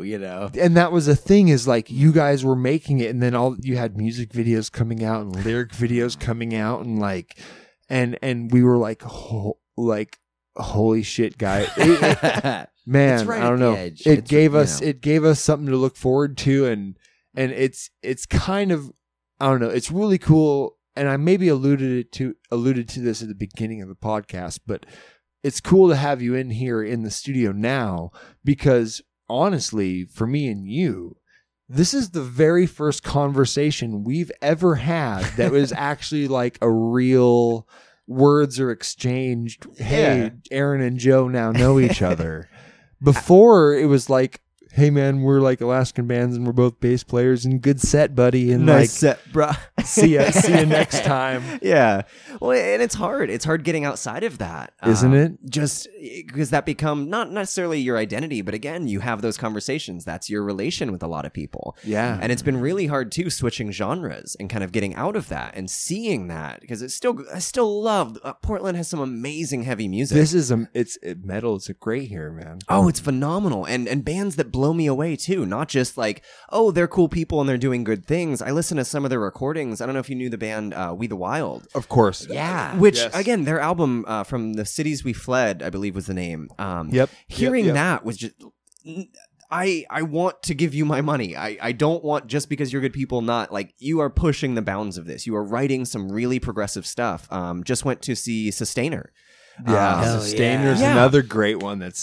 Again, super good dudes. And which is awesome, because all of these bands, so here's the weird thing. There's a lot of other people. There's a lot of other bands that they're all in. I mean, of course, so you start going Sojourner and naming all these other bands. And what's crazy is like to reflect on just past and music here. We moved here all from Alaska, being really like, we're lucky if we get a band up there. And we have now, and we can sit here between the three of us, and we've played all these different shows, we've done all these different things, and yet we've been a part of some of the same shows, and we can name all these amazing bands that are around here that we've all like we were lucky enough to share a stage with. I mean, and they're like, these are the handfuls, these are the ones that are coming to the top of the mind, you know what I mean? Mm-hmm. And it's not even breaking the No, we're scraping the plane. surface here. I could talk for another whole podcast about just Portland bands that have taken us in one genre. Yeah, and again, I it's hard distinguishing that line, because so much of it I want to be like, oh, they're great people and they really like took us under their wing when we moved here and stuff like that. But past that, just the music, looking at some of the music that's coming out of Portland, and that's really cool to see. Right. It's everyone's really, I don't know. It seems like musicians are just naturally hungry here.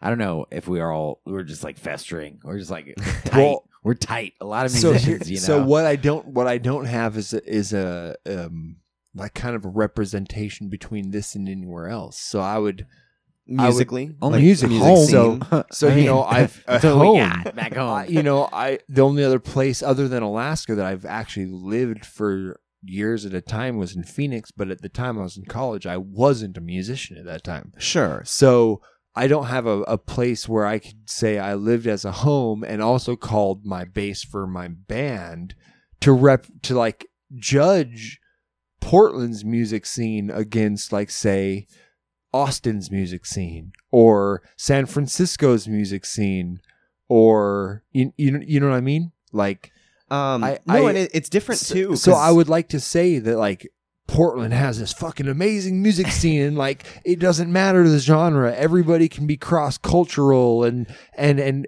you know, we can all, you know, because really it is. I've played some mixed genre shows. Oh yeah. Here where we have like a screamo metal band, a prog band, a pop punk band, and an indie acoustic show. Yeah. All on the same card. And everybody loved each other. And I would like to think that is like ubiquitous to Portland, but I've never judged it against the Austin music scene or the blah blah blah music scene or the Chicago. You know, I don't know. Is it I mean, do you have a reference to that? Have you found it? Well, like, again, I grew up in San Diego, but I wasn't playing music at that point. I was going to a lot of shows. Specifically, Soma San Diego was like my second home, which is just this music venue. I want to say it was an old movie theater that they like tore the walls out of and just made it this really like long venue, kind of underground, concrete floors, stuff like that. And I was there as often as I could afford it through high school and stuff like that, seeing all these underground bands, like seeing From First to Last, who is now Skrillex, like back when he was 15 and screaming it. Did you not know that? No, Skrillex. wow. He used to front and like, I think First the term to Last, From really? First to Last, which I think I've heard that name before. The term like screamo gets thrown around a lot. Just any music this is an actual screamo band. Like that is a genre. That's a very specific. From first to last. From first to last. So I saw them. I saw like He Is Legend open for them, who now just holy shit. Played the Bossa Nova Ballroom last month here in Portland. Like they're still going strong. Like and seeing that. But I wasn't playing music. I wasn't a part of that scene. The only kind of comparison I could make, we went on tour as Divide, the previous band. We went to Texas with this band, Here Lies the Hero, they up and came out of Texas, out of a smaller town, but they played bigger cities and stuff like that. Anyways, they relocated to LA, but we got to go on what they called the homecoming tour, the first time they had been home. And we didn't get a huge glimpse because we played all over in Texas. It was like basically the drive down there, played a couple shows to get to Texas, played a bunch of shows in Texas, and then came back, which was their home state. Again, the homecoming and stuff like that. Yeah. We didn't see the scene, but the support that we saw, the few shows that they had around their hometown, it was so cool to see that support, the people that came out for them. For some of them were musicians that had played with this band, Here Lies the Hero, or just again people that knew them as they were up and coming and still coming out to support. So to answer the question, I don't have an intimate perspective of that, but I think at least on the level that we have been playing or doing stuff like that, I think that exists. I think there is that support for it. There's that love. Cool. There's the people all across, and not just the U.S. I think that's an international thing, that people want that authenticity. People want something real like that, and they're willing to search it out. And they find home, whether, obviously us all being rock background type stuff. I get why people go towards these heavier bands and stuff like that. I see the connection, but it's cool to see that is pretty universal. That's awesome. Yeah. So in one sense or another, I think, to bring it back home to the initial point, that's what I want. I want an authentic experience. I want something that people can relate to, because I think that's invaluable. So exactly. And so I guess that really explained, I guess, from the blunt of my, I kind of applied two questions at the beginning, and you really, like, that was probably the best answer that ever could have been given for what you want to do with your music. Mm-hmm. What drives you?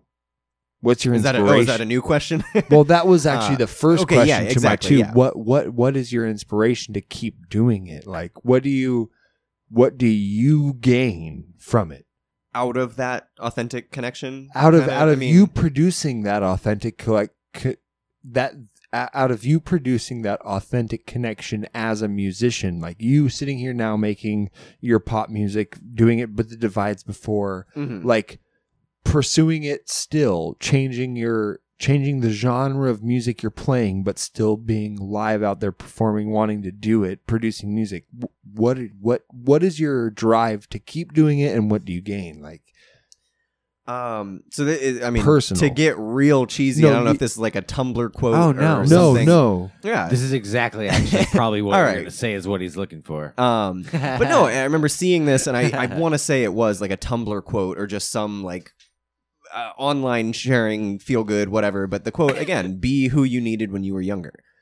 And that I've never even heard that. No, see, I'm over here thinking it's a cliche. Holy shit! No. Be who you needed when you were younger. Yeah, I should be James Hetfield right now. Like, right? Like I should be. That's what you needed. Well, that's what you needed when he was younger. But that's one of those things, and that's interpreted different by every person. No, I awesome. get it. Yeah, but again, music for me, finding that sense, finding kind of who I was and my identity with that was something that I who knows where I would be without that. It shaped me, it defined me, it made me feel a sense of home within myself. I needed that as a kid, and I want to be able to convey that. I want to be able to give people that, to find a home in music, to find something that makes them feel that they didn't even necessarily know they felt. Just this sense of like relatability, human connection. I mean, for me, that's the most important thing. That's fucking beautiful, bro. That's really cool. And like, actually, that's probably the most profound thing that's ever been said on the show. We started with dick jokes, and here we are. All right. But no, that's what drives me. That, I guess, at the end of the day, good. That's being sort of that good. Being what you want to hear, but being what you looked for as a kid. And again, you want to kinda- be that for somebody. Yeah, I've heard a similar saying, There's like some be different- be the change you want to see in the world, But I like the way that was put because it's it simpler. really is about because it doesn't apply to the world; it applies to just music. children. Yeah. Well, I like the fact to children. of course. it's innocence, kind of in a sense, and that's what I liked about this saying. It was, it's kind of like, I don't know. I imagine like I had everything that I needed. I needed as a child, and it was like be what you needed as a child was what you had said. But really, if I was to choose now, if there was something that I would have like wanted extra, or a person that I would have been like, oh, in my life, like I'd have been like, hey, Jackie Chan, like. help me out, teach me how to do some stunts. Okay. Like, So what you're saying at this point is that you're going to start a martial arts career. no, well, yeah, I don't know. I was just trying to spice it up a little bit. Sure. But it could have been Jackie Chan. It could have been whoever. Chris Tucker. Well, I think comedy's important too. I mean, you guys are doing this sort of a podcast. Stand-up. I've always been a fan of stand-up, and that's like, Oh, we could go way deep in this. I've been watching a lot of stand-up lately. Cool. Are you a fan of like classic stand-up or new? Across the board. Again, this goes back to our initial point. It's not genre specific. It's not industry. Authenticity. Yes, the this ones is who are gonna funny be- as fuck. See, because Authenticity. so is here's the a hashtag. thing that we really do. We really focus on as a podcast is motivation and inspiration, positivity. And I want to play you something. He just alluded to it right now. I want to play you something. We recorded this. This was so we do 2 podcasts a week, just so to fill you in. Okay. Our listeners may know this, they may not. If you're a first timer, you don't know this at all. They're about to know it.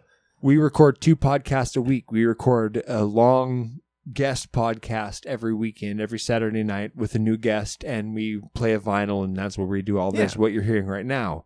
Every Wednesday night, me and Jason record what we called a bazooka episode, and it's just a little quick shot, and it's like 45 minutes, an hour long.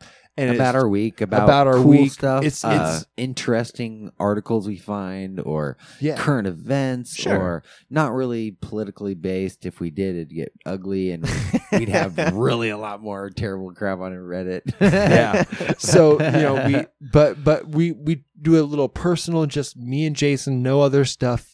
Podcast on Wednesdays and bazooka episodes. Anyway, so we recorded this at the beginning of our last bazooka episode, episode 31, the one we just did, which was actually probably one of the better bazookas. Man. One of our better, if not the best bazooka episode we've done to date. I mean, it was really good, but we recorded this and we turned it into this little inspirational thing. This was the beginning of our episode, and this is 100% unchoreographed. Like none of this was planned. This is live. This is right at the beginning of the start of last episode. Yeah. And we're going to turn it into a video, and we're going to make this big production video out of it, and we're going to really try and make this like this minute-long clip that we can share and be this thing that people watch. Anyway, check this out. Buddy. Yo, everybody. What's up? How you doing out there? This is another journey through time and stuff. We got a sick beat just to make you guys feel good about yourselves. We want you guys to get hyped up. We want you guys to be like, oh man, finally. Maybe you're in your car, maybe you're at the gym, maybe, who knows. But we want you to be excited about life. Yeah, maybe you're a woman, maybe you're a man wanting to be a woman, or a woman wanting to be a man. It doesn't matter. All that stuff. It's soul. It's who.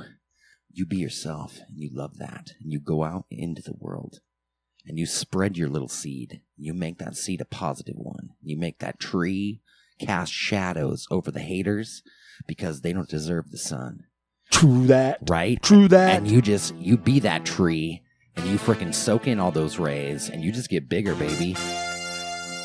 You just get bigger. At night, when I'm holding my baby close to me, I hold her tight.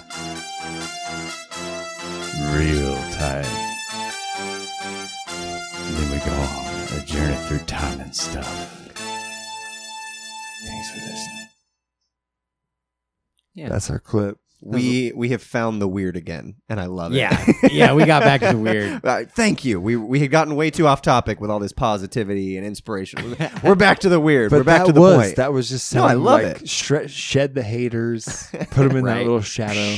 Don't need them. They don't deserve the sun. And with that, they don't deserve the sun. Thank you. And with that, we're gonna play our third song of the night, which I feel like really encompasses kind of what we didn't intend this. That like we didn't script the conversation to lead here, but I love how well this next song kind of sums that up. This really does, because we've talked about, positivity, where you build things from, having them built up foundations of stuff, being able easily to be knocked down, but yet while it's standing, seeming so solid, and rolling with the punches too. Because I mean, we only briefly delved into the difficulty of moving, the process of like bands breaking up. I mean, we could go for days and days, but this song talks we about. We also a lot have a whole segment right after the song plays. Oh, to we end get out to talk the episode. more. We can do that. I thought we were wrapping up. I was trying to like sum this up real quick. This is just this is just the third song. We're gonna play this song. We're gonna come out of it. And the last bit of this conversation is kind of the sojourn through the rest of the episode. I see. Okay. I'm getting ahead of myself. Because I do want to, that's exactly where I wanted to go, was like relying on people, bands breaking up, like that feeling of I want to go there. I should have just trusted you is what you're saying. I should take my own advice and roll with the punches. No, what you're saying is you had a very brilliant instinct of where the show was going, and look at you turning this into a compliment. You're good. We'll get in there a little bit. Let's do it. Here comes the third song. One of my all-time favorites, absolutely. Aaron is getting in there and dropping the needle. He has made contact. Let it ride. That was a good drop.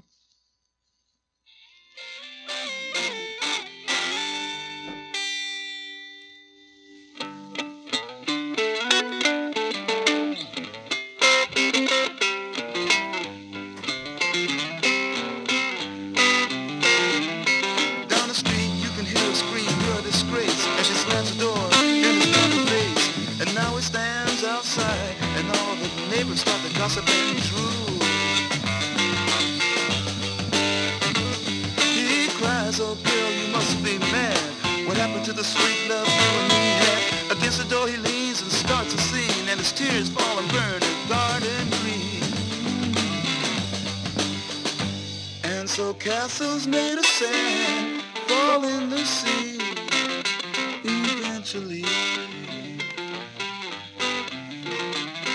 Little Indian brave who before he was 10 played war games in the woods with his Indian friends, and he built a dream that when he grew up he would be a fearless warrior Indian chief. Many moons passed and more the dream grew stronger till tomorrow he would sing his first war song and fight his first battle. Something went wrong. Surprise attack killed him in his sleep that night. And so castles made of sand melts into the sea. Oh, it's so good every time. Every time.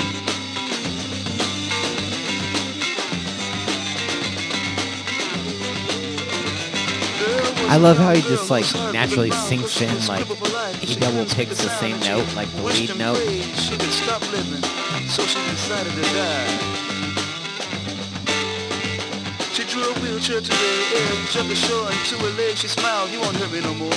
But then a sight she never seen made her jump and say, "Look, a golden winged ship is passing my way." And it really didn't have to stop. It just kept on going. And so castles made of sand slips into the sea eventually.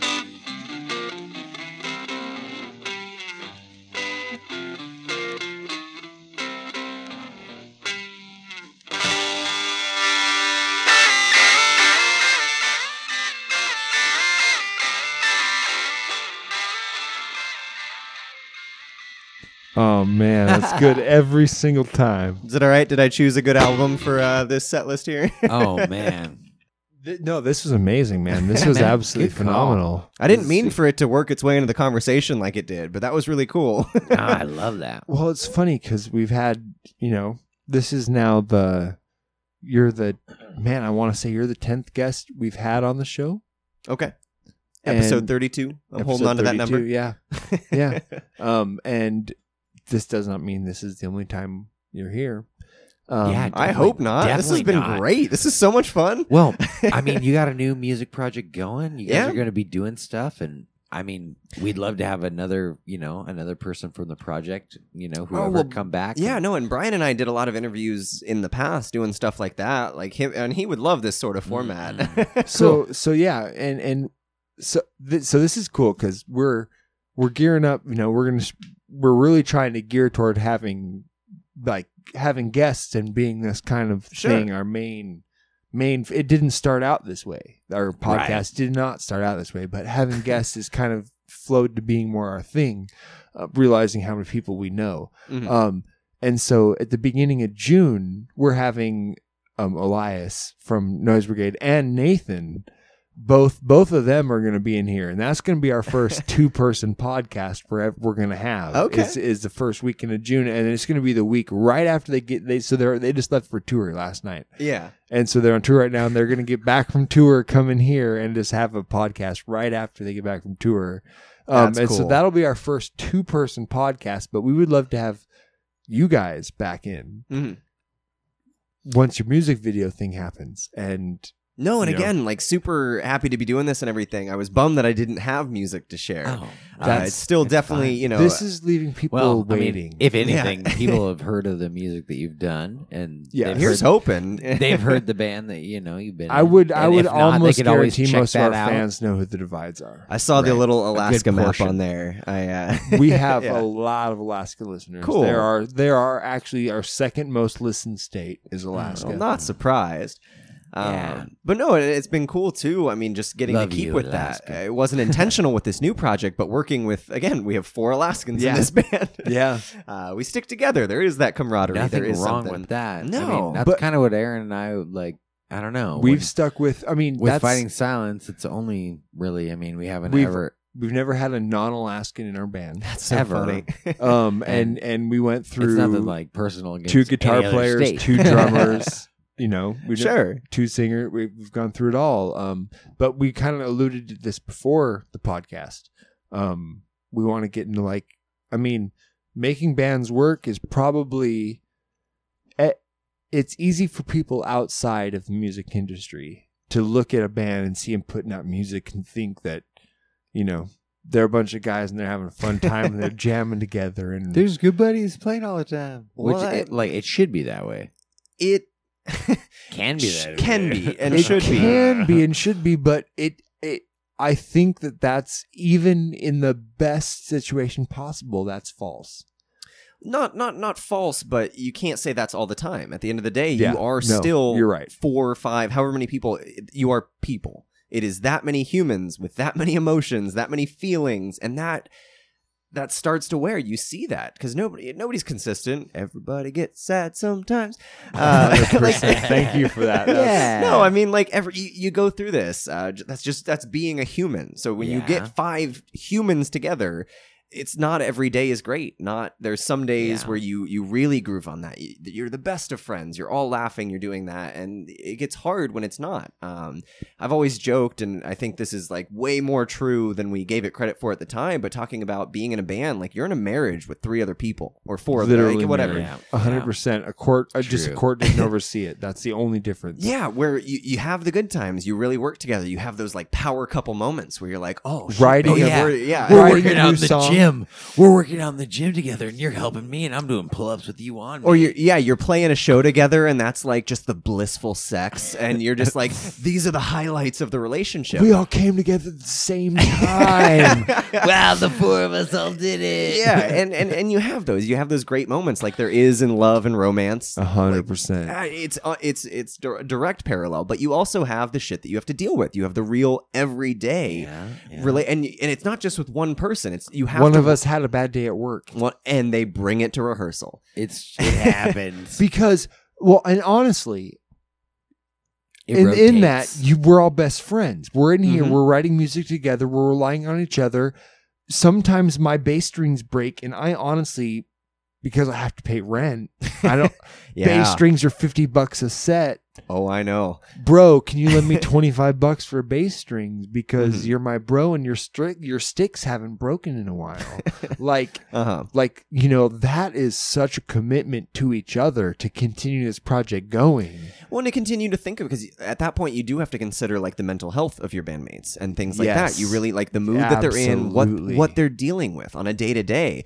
Oh man, it's all personal stuff. Yeah, my drummer's transitioning between jobs, or the vocalist just had this happen. I mean, there's endless examples with endless amounts of people. I mean, people are people. Life happens. It continues to happen. Our band didn't stop and recognize that.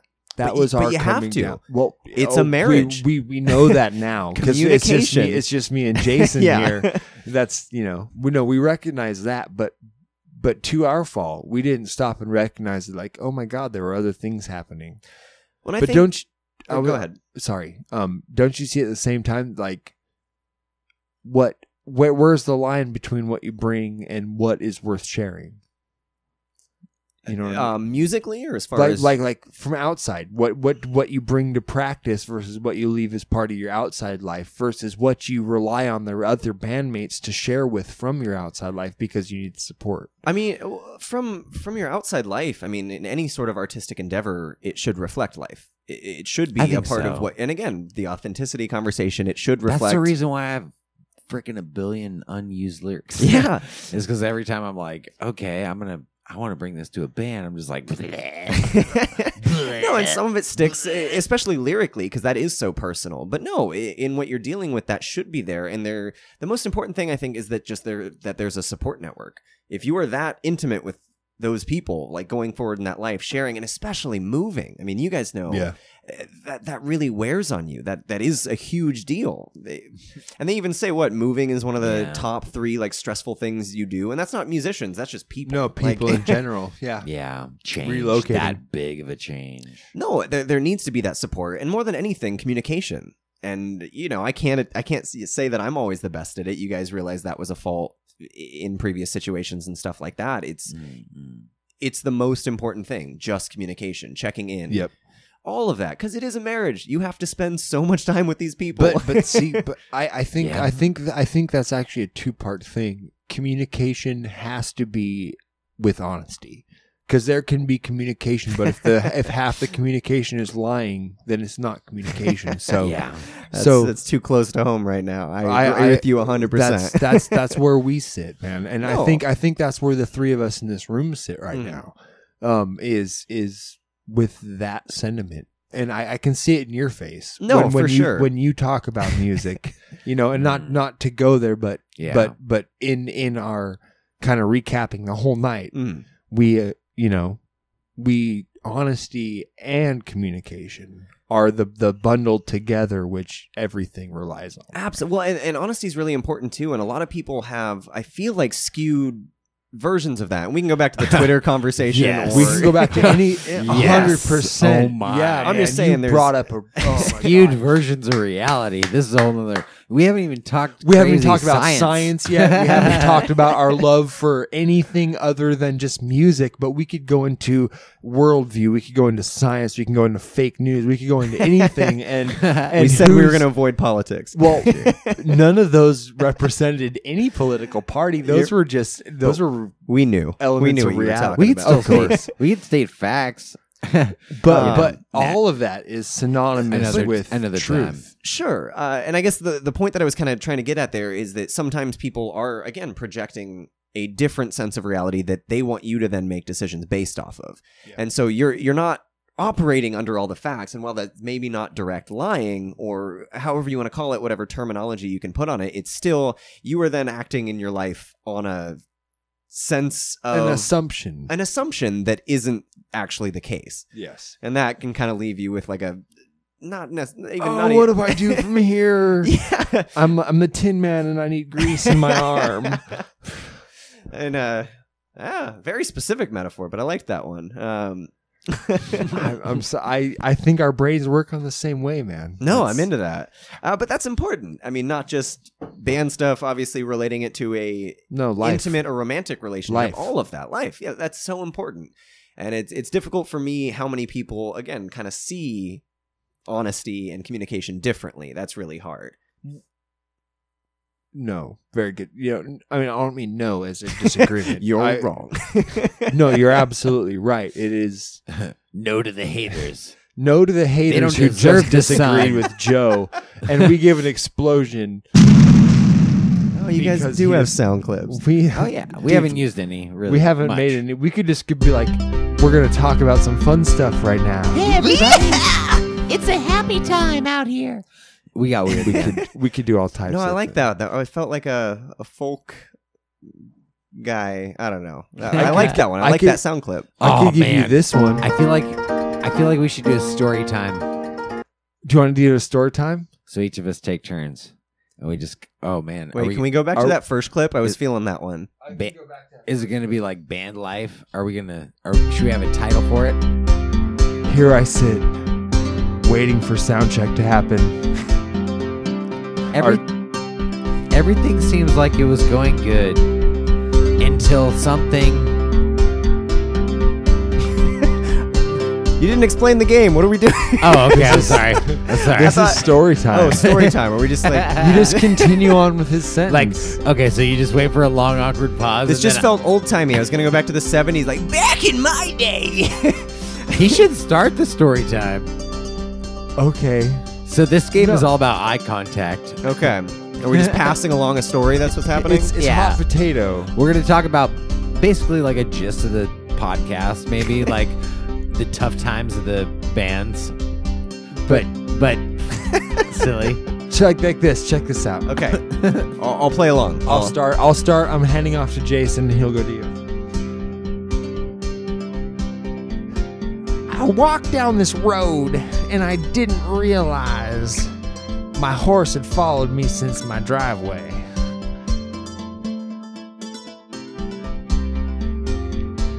And I said, horse, what you doing down here at the end of this driveway?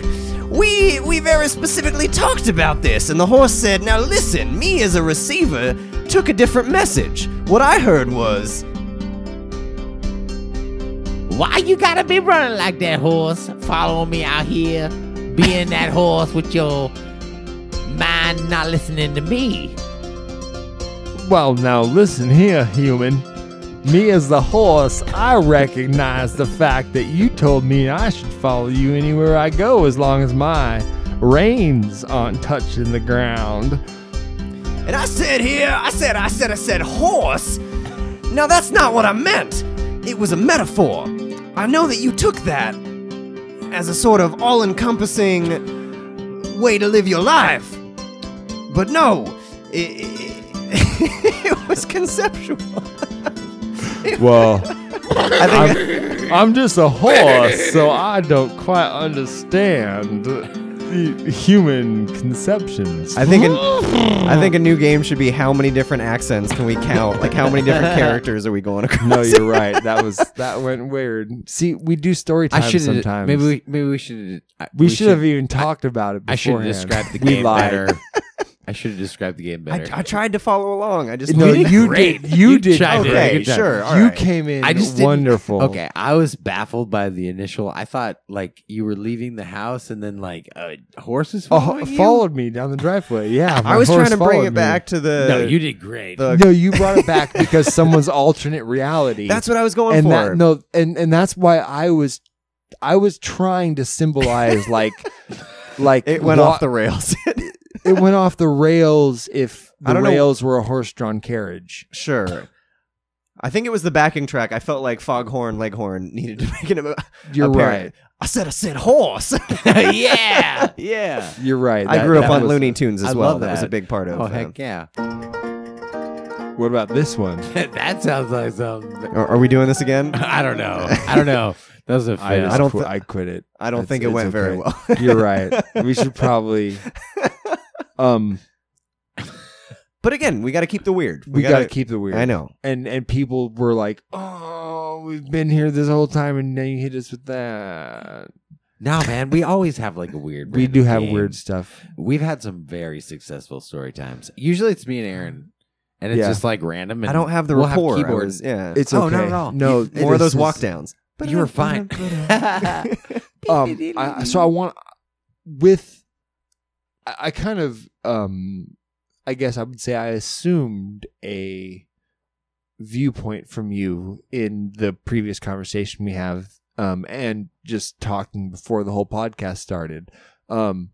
You seem like a pretty fact-based guy. I like to think so.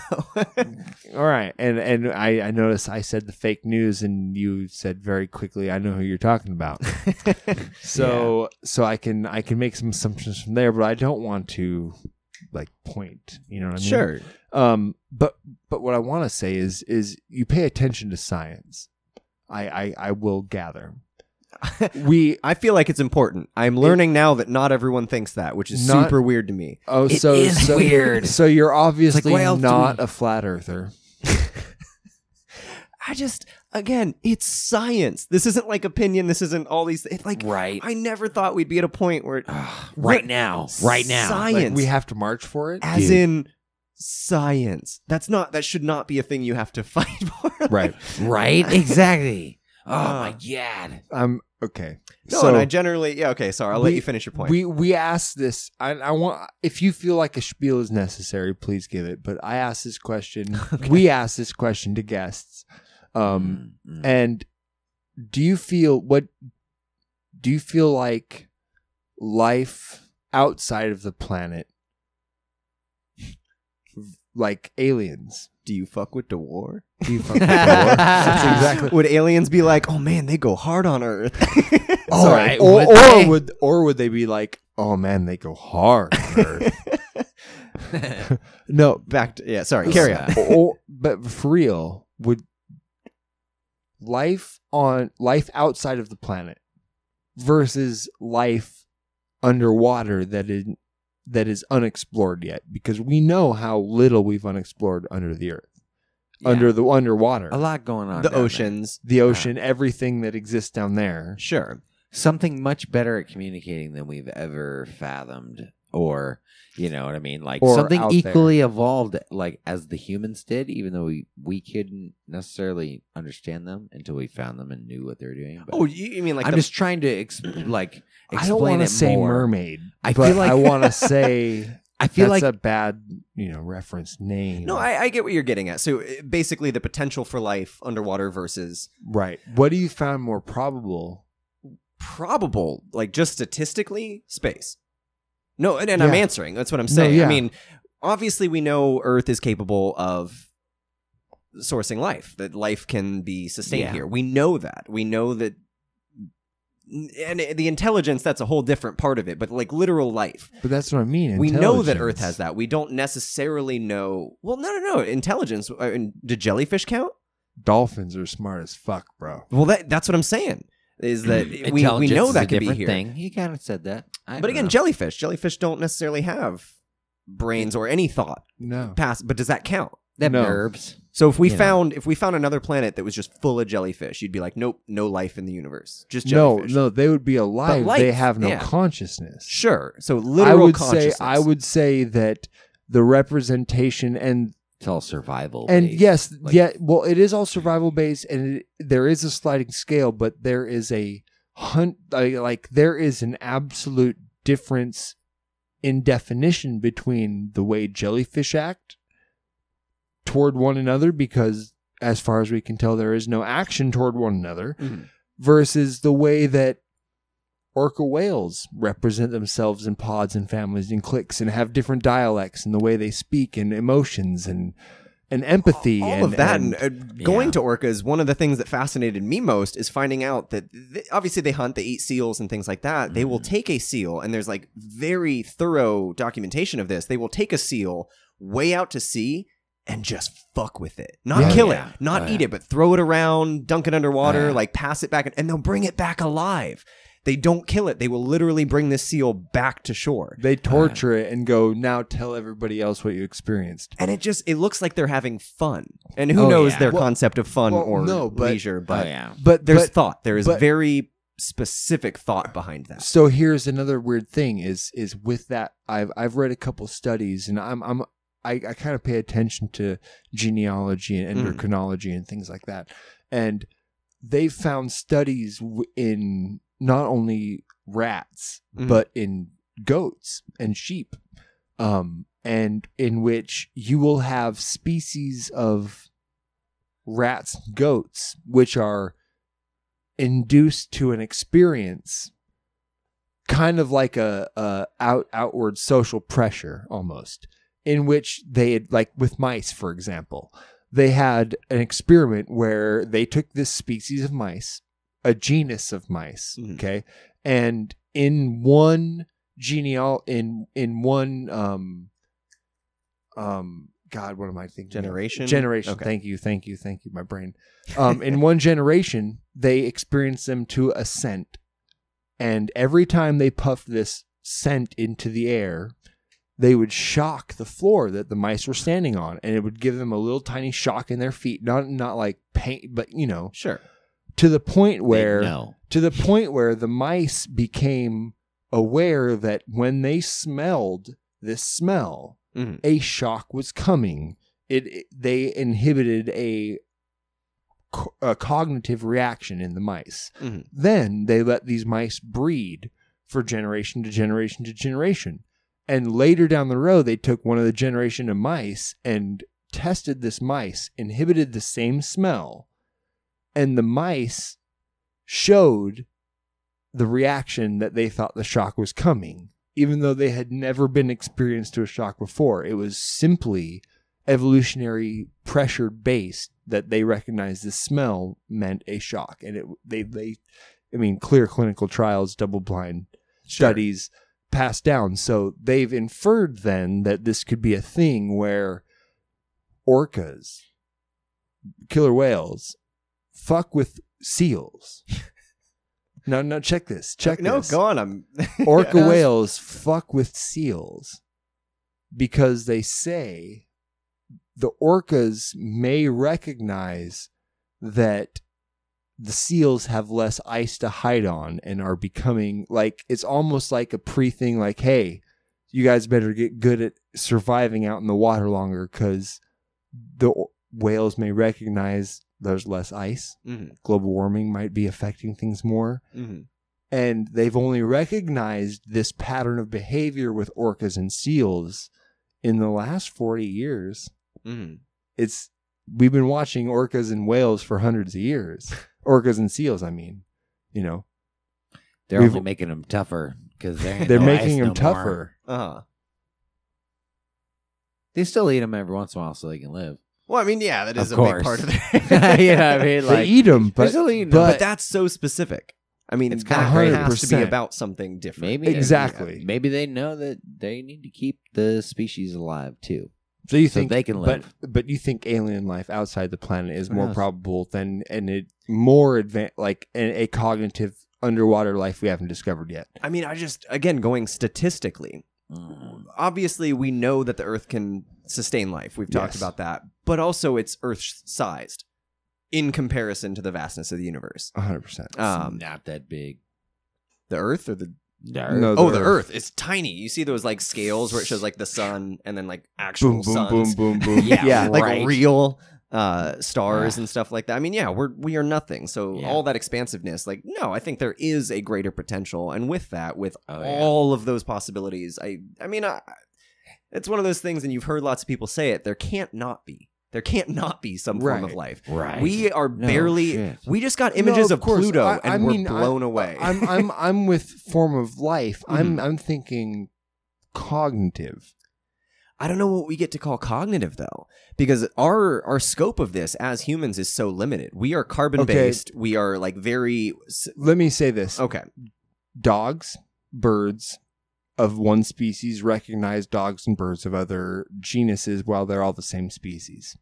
We recognize that ants, pay attention to where bees fly. Mhm. They can detect pheromones. Okay, so those would all be, I would say, conscious in the fact that they have an outward perception of being. Mhm. They pay attention to an outward source. We recognize that we exist. I would not say a bird recognizes it exists. Well, It just- self-awareness, yeah. Cognition. Sure. That's where I would begin to separate where they are, because we prove that most primates Mhm. recognize at a point that they look in reflection and they can tell the difference between their reflection and another ape's reflection. Mhm. They if they were to look into a mirror or a TV screen, because they don't recognize it's a mirror, but if you can take a chimpanzee, a bonobo ape, a gorilla, and have it look in a mirror and study its own face, and then have it look in a TV and show it a different gorilla's face, and it will know if it's in a mirror or if it's looking in a TV at something else. Like they can tell the difference between they can recognize their own self versus another self. While it's like a perceived self, like we compromise, they still know. They know that something else is not them. That is we have. Well, and to take know that now. Yeah, and so to take that a step further, and again, bring it back to the podcast, being our conversation earlier, being able to say like, nah, you're a hard rock guy. That's more than being able to say, you are not me. Your face is not my face, but I know this aspect of who you are more than what you are. Okay, very good point. So obviously that would be a step above what you're talking about in just self-recognition, self-awareness. Right. I think it would be insanely egotistical for us to say that we are the pinnacle of that awareness. Yeah, I think we've definitely heard that argument, and that's kind of why. That's kind of why I don't know. Almost that we ask it. That's where I ask it, but I also say the pinnacle. So I just mean it's hard to compare. So you would look at other sorts of quote intelligent life and things like that out there, and to be able to say, does that count? I don't think that's up to us. I don't think we get to say that. You're right. Because we're like, okay, life needs oxygen. Yeah. No, does life need oxygen? Does life need? We know it doesn't now. Yeah. Yeah. Or to find a species that exists off something totally different. Their basis of existence or intelligence, whatever you want to call that, doesn't run on oxygen or our atmosphere, and so that thought process, the way that they thought, the way they communicated, the way they even perceive themselves, others, us as humans, whatever, anything, their experience is inconceivable. We have no idea. Like, we can't pretend to understand that. Yeah. So it's hard to compare. Okay. So, but with something maybe we couldn't conceive, what then would be something we could share that's relatable? Because that's where we have to get to. If we were able to judge and perceive at a point, these became detectable, these things were there and actually existent, if we were able to then detect, we should be able to share information. How? That's my point. They're not going to speak English. I mean, needless to say, on a very core. Of course, that's. I would say just like, and that's where my point That's where my point comes, is because we can say language based, okay, as humans understand language. I'm not saying universal language. I'm saying on this planet, relative to our conversation, language. Without our language, we can convey feelings to animals on this planet. Sure. Without any words being said that's language. We can. I have experience with my dogs myself. Me looking at them with a happy face and a smile on my face and then wagging my tail, and then me frowning at them and furrowing my eyebrows and giving them just the most piss off, and them going and laying down and just burying their head between their paws. Because they recognize the expression of my face change. One means happy, one means mad. My dogs recognize that. So that's language. It's communication. And I think so. And I don't know how to reference this. This is going to be like super loose. I don't either. I don't either. That's why I like the conversation. There's a poem or like a short story, something, and essentially titled like "They're Made of Meat." And it's essentially these like galactic entities, whatever you want to say, talking about they just discovered humans and they're having the hardest time coming to terms like, wait, they're made of meat.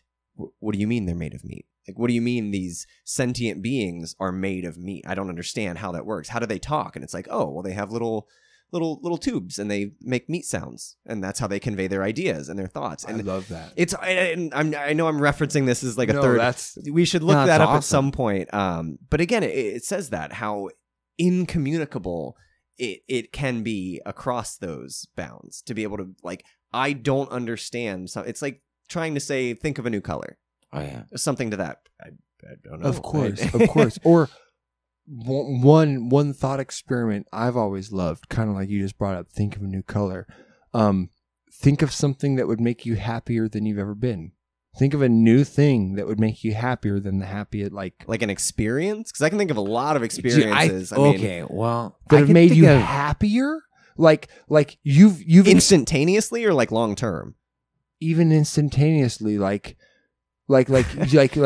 I mean, you've experienced a level of happiness in your life. It's the biggest happiness. Like, can you actually say that you can think of something that'll make you more happy than you've been? Finding love. Oh, I love that. Okay, well, I love that. That's awesome. Nothing wrong with that. Nothing wrong with that. No, you're right. No, but I feel like that you can quantify, and not to like happiness. I don't know. I feel like that was easy. I could easily. I mean, I've been really happy in my life. I mean, you could think of something that you could say without a doubt. You could think of an instance that would absolutely make you happier than you've ever been before. Like, I'm laying with my wife on a beach somewhere, and and that would outweigh every other happy not that experience. specific. I mean, I could keep adding. No, but of course, but I mean, I'm not saying like go extravagant. I'm not saying like create some unfathomable experience. I'm saying like you climb, like I could climb Mount Everest, but you don't know what that's going to make. But would me climbing Mount Everest at this moment, right now, training for it and actually doing it, actually make me happier at the end than the happiest I've already felt right now? There's like, could you actually conceive of something that you could know for certain made you happier than you've already been right now? I don't know. I set goals. I don't know. Maybe you set goals. Maybe I'm missing the point. Okay, I'm just like, yes, of course, I could be better. Needless to say, like happier. Yeah. Okay, so think of the most enjoyous, like the thing that has brought you the most happiness that you've experienced yet in your life, your wedding day. Yeah. Like whatever it is. Could you think of one thing that you could do right now that would absolutely shatter the instance of what happiness is and make a whole new level? So that's my point. This doesn't answer that question, but I think it's along the veins of what you're trying to convey. When you say like one of the happiest you've ever been, and I just like this memory comes to mind. It was up in Alaska. Me and two friends of mine climbed Wolverine, the mountain in the Anchorage Range there, or whatever, a different name, but the ones that you can see from Anchorage. Wolverine, yeah. And anyways, it wasn't peaking that. Getting to the top of it, standing on the peak, that wasn't the greatest part or happiness. But I remember when we were coming down, and it was in the spring, so there was still snow at the top, and you're just going down a mountain. We started running. And you're just taking almost like 10, 15 foot strides at this point. Yeah. And it's like ankle deep snow. And so we're taking these huge strides down this mountain. And like every once in a while you kind of got caught up and you like rolled for a few. Kept going. I was laughing so hard that I had these tears streaming down my face as I'm just running down the face of this mountain. Like it wasn't the peak. It wasn't like what we were doing along the way. It was coming back down and just tripping and rolling down this mountain. Again, just tears streaming down the sides of my face because I'm laughing so hard because I'm enjoying this pure, unadulterated moment. And I think that's kind of what you're... That's exactly what I didn't know that was going to be the best part of that day. Right. But so Yeah, you think you think of an instant like that, okay? That brings up a whole nother No, but my point, that's maybe. my exact point. Sure. You think of an instant Now like I that. get it. Could you sit Now I here? get it. Could you sit here and think of something and contemplate something out of your brain that would be happier, like that you would know for sure you experience it would be happier than that? And my point is no. Okay. Every happiest experience is the thing we experience that we don't know we're going to. When we find that joy, like I found I would at least say some of I the have best. found complete joy in playing on stage and playing music. And Yeah. and that joy came from me sitting there and spending hours and hours and hours and hours practicing and developing this art and this trade in the show and the transitions between and how we look before we walk on and everything that would make the show for the audience perfect in music. And we have developed that and we practiced it. And I have finished it and perfected it to my level of perfection and felt amazing about it. But that was not the happiest moment of my life.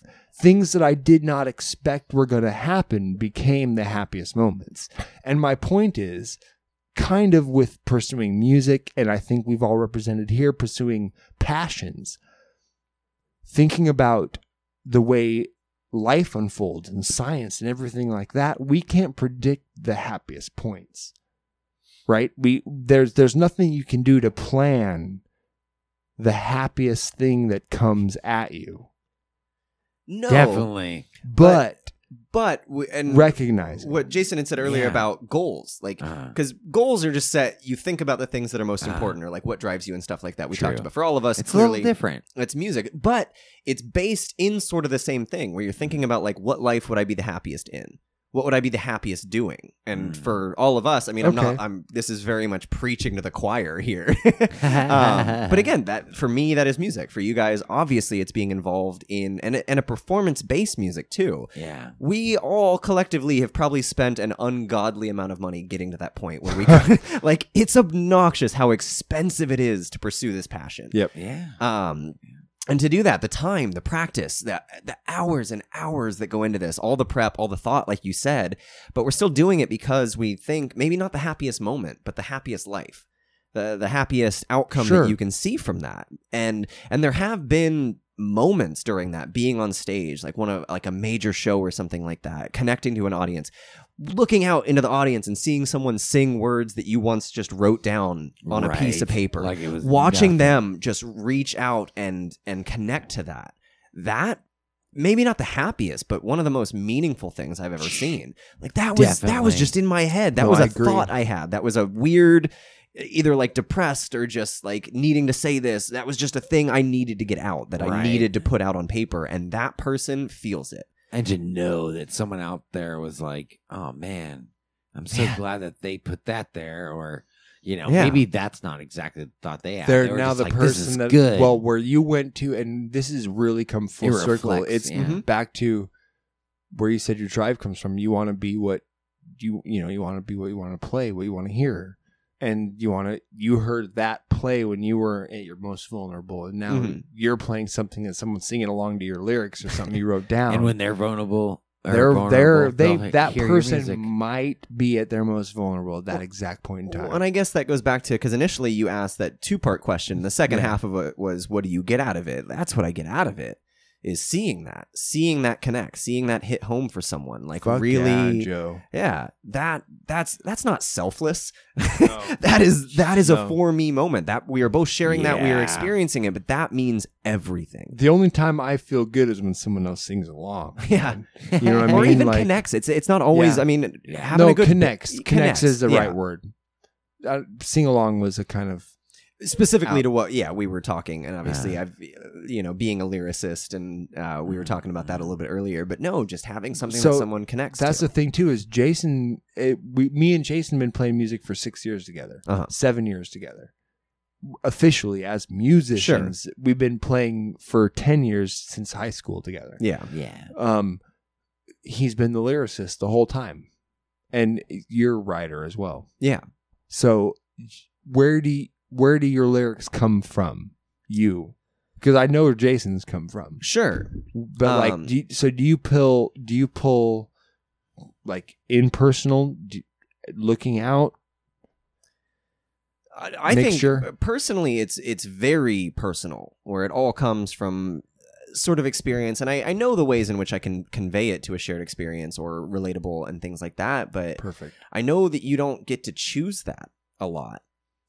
which is really cool. And going back to the whole like communication being a receiver, it definitely depends on the receiver and what they take from it. Just to get like really specific, a Divide song that I had written, Echoes Fade, and that for me had a very specific meaning. That was about a very specific instance in my life, and some of the details, some of the like very narrow, or what I thought was almost too specific. In that song, a lot of other people related to. And for me, it was about a long-standing relationship that I was in, a romantic relationship with this person who I lived with. Again, they are in your life. They are a huge part of it. Every day you share your thoughts, your dreams, all of this. And then suddenly that person isn't there. And for me, that was what that was about, a romantic relationship. And one of the most meaningful responses or anything to that, someone had commented once we put out a music video, just saying essentially that they had a very close personal friend, like a best friend of theirs, pass away. And that song for them, it hadn't been described in that way. They didn't realize some of the certain details. They really connected with it. And that never crossed my mind as what that song could be about or the meaning. But again, that person felt something in it. When they heard and when it all came together, and that's what it was about. Lyrics with it too. And they heard, and I like those intimate details in music or lyrics specifically. I like, because people, man, this whole like shared experience, it's all there. People are feeling the same things. And I think music's a great way to remind people that they're not feeling it alone. Yep. No, I think everybody, that's really important. The three of us in this room, everybody listening to this right now has felt at one point anonymity. Or I don't mean anonymity. I mean unanimity. God, my unified. We felt one with somebody unified. else based on just music alone. Absolutely. Every single person that I know of, every person I've met ever, I've either have a connection to with music. Like we found a connecting point where each of us like the same thing, or. Well, I think too, so much of it, especially with music, and we're very specific there in all this conversation. But fuck it, that's what the podcast is right about. Exactly. But no, hearing that and knowing again that you're not necessarily dealing with this alone. That again, people feel the same things that you do. Another random example: Motion City Soundtrack, the band. I don't know if you, but hearing some of those things, I feel like again, he like watched my life for like a month and was like, oh man, I could write a song about that. Gotcha. It has nothing to do with my life. It was his own experiences and everything. But some of those like very specific moments, you just know that there is that sense of unity or camaraderie, however you want to put that, in the fact that we're all dealing with this, that we're all... And not to cut you off. No, go for it. You made a beautiful point right there. Where like you saying that literally brought me to is music's only 4,000 years old. 3,000, 4,000. I mean, as far as we know. That's what I want to say too. That's my point. That's my point. But like it, what we classify. I mean, we can trace back recordable music. We can trace back the records on recordable music. Well, I mean, we can trace back and we can find even writing is we can find old or... the way that they figured out chord stuff and old ancient Indian stuff and Sumerian way music. Before that. If you're talking about like the core of it, that would be just like drum beats around a fire. Not to make it as primitive as that, but that's kind of where I was going with that. Is like. It's been one of these things. Who knows how deep the rabbit hole goes? Shared, like, not even collaborative, but a shared... I think it's been there the whole time. Yeah. At least in a human sense. We don't know as far as past that. And we could go back to our space talk and other probably goes back to intelligence. Storytelling. Yeah. And, I mean... But there was a point between where... I mean, really, there was a point where people just did it all voice. Mm-hmm. And then went percussion, and then had instruments, stringed instruments. We know the Chinese. We can date when Chinese instruments came in. They started having these big long stringed instruments and weird things, and woodwinds and flutes and types of things that progress through what music itself. And not to let my inner drummer show here, but I have to say that I do think percussion was the first. Zildjian was there. Yeah. Oh, yeah. No, of course. I can make a rhythm by doing this a bunch. Rhythm. By hitting things. Rhythm. But and that's the core of it. But that's, I mean, I would like to say and you alluded to what earlier, language-wise, what would we say to other people? It would have to be rhythm and music. Yeah. I mean, I think we talk about ourselves and we kind of went there. Rhythm and music would be what we probably express first. Rhythm and music might be what we would have to show outward first. Yeah. I mean, it'd be pulses and, ons and offs. Yeah. To sort of, I don't know. Like a binary sort of. Maybe. Yeah. I think just at the core, just thinking about human development and stuff, that makes the most sense to me. But. Yeah. Yeah, I don't know, man. This is amazing conversation. This has gone really well. I agree. This has been awesome. And obviously, I think we kept the weird. I was a little worried. Just enough. I was a little worried for a while there that we got away from what the no, this spirit. We let okay, we let actual conversation take its course. And, and I mean, really, this is what it's all about. This is what it's all about. This is true. If we would have tried to plan anything, it wouldn't have gone as neatly as this did. No, I love that I had no context. Again, hearing that first commercial when we started this was like, what did I sign up for? Man, I don't know. But I love that. Yeah. So what's your new band name now, Joe? The what new are you guys band doing? Yeah. So far the name that we're going with is White Knife Study. White Knife Study, which again we just filmed a music video for that, a Clue reference. Very cool. The White Knife, Mrs. White with the knife in the study is sort of the background. I have to give an applause to that. That's brilliant. Yeah, that's a live sound clip. No, please give that.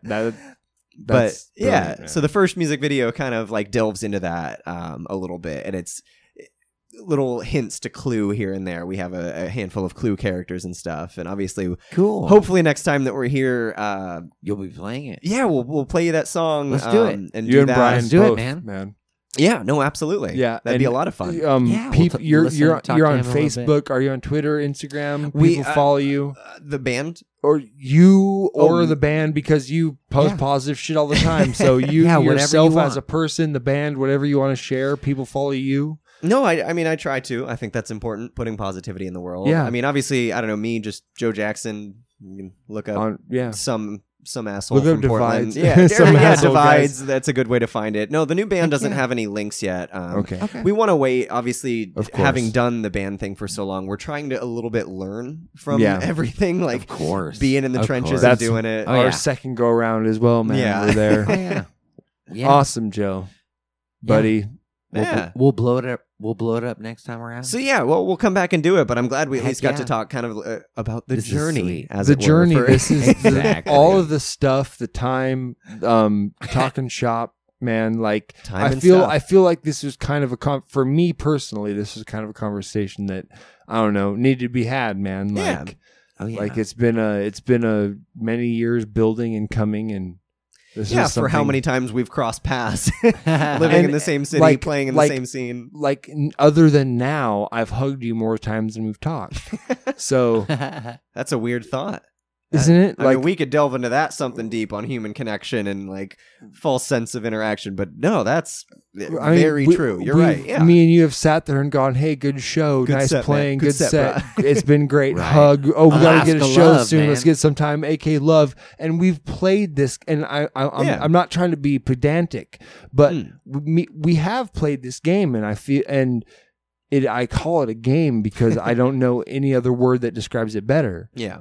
The music business, it's a game, and absolutely, and in trying to be our own thing and have our fan crowd and stuff, and still represent the thing. I succumb to kind of the I don't want to say negative, but it wasn't a positive thing for a while. You know what I mean? Like, or necessarily as authentic as we both know it should have been. That's what I mean. It was trying to move to the next level. Sure. But I now I recognize, well, not right now, but within the last 2 years of being here and really losing everything and trying to struggle again and then lose it again and everything that we've gone through, I would recognize that it is the recognition of that and going, man, we've come from the same place and we've kind of done the same thing, and we're realistically, we just want to give people good shit. And I don't know, man, I respect you in that. I respect you guys in that. And, you know. No, thank you. That's really cool to hear. And hearing a lot of the stuff you guys said about divides, obviously that is a chapter stepping away from, but it's still cool to hear that, you know, there was that sort of connection in some sense, or I felt more connected to the divides in a thing that I could judge myself against than I've ever felt before. Like it was like a collective inspiration. And it was inspiration and comparison, and like something that like we would never know how good we were doing if we didn't have something better to look towards, or to compare ourselves to, at least. Otherwise, it's just we had no other. Like we were so and you guys fresh were the into this thing, like same, you know. But it was kind of same place. I don't know. Moving to the same place. made us. I don't know. I feel like you guys doing what you did, and you were more true to yourselves in putting out the music you did, and with your fan base and how you guys did your tours than we were ever able to accomplish as Fighting Silence was. Like we had just started approaching that level.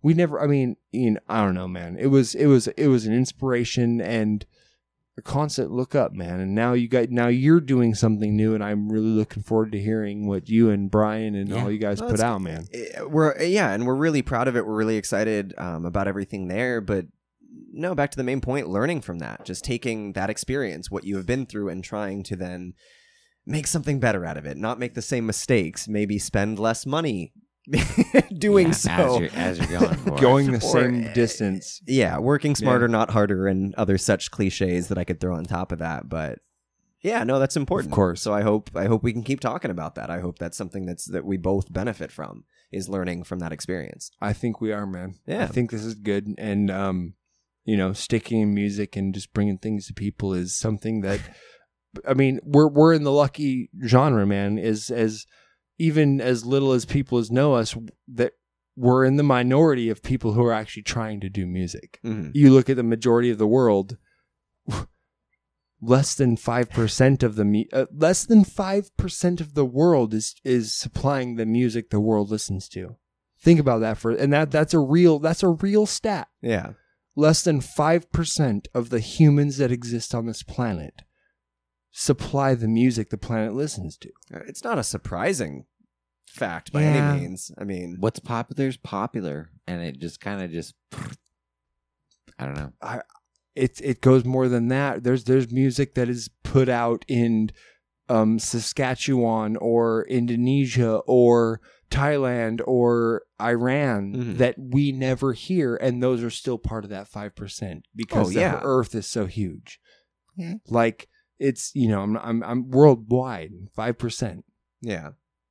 I don't know. It's a pretty crazy thing to think about, but no, it's just interesting the things that really resonate with people, because I think that can be said across the board about whatever passion. Obviously, music for us is invaluable, but people have different passions and stuff. Art in any capacity, whatever it is, following that passion isn't easy. Yep. Doing that, not to we're brave or people in the arts are brave, but it takes a certain something to get to that, to decide. And to be able to pass that along, to tell people that is important, that you should do the things that you're really passionate about. You should do things that you really feel like you can make a difference or that people need. And if you question it, try for it anyway, because you never fucking know what you're going to get out of the end of it. You never know that moment that's going to give you the most happiness. That's exactly it, dude. Thank you, Joe, for saying that. And on that, you know what? This has been great. This has been great. And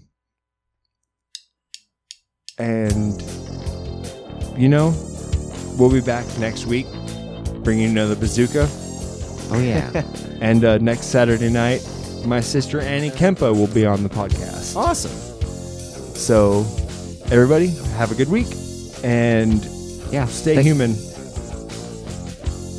Here we go.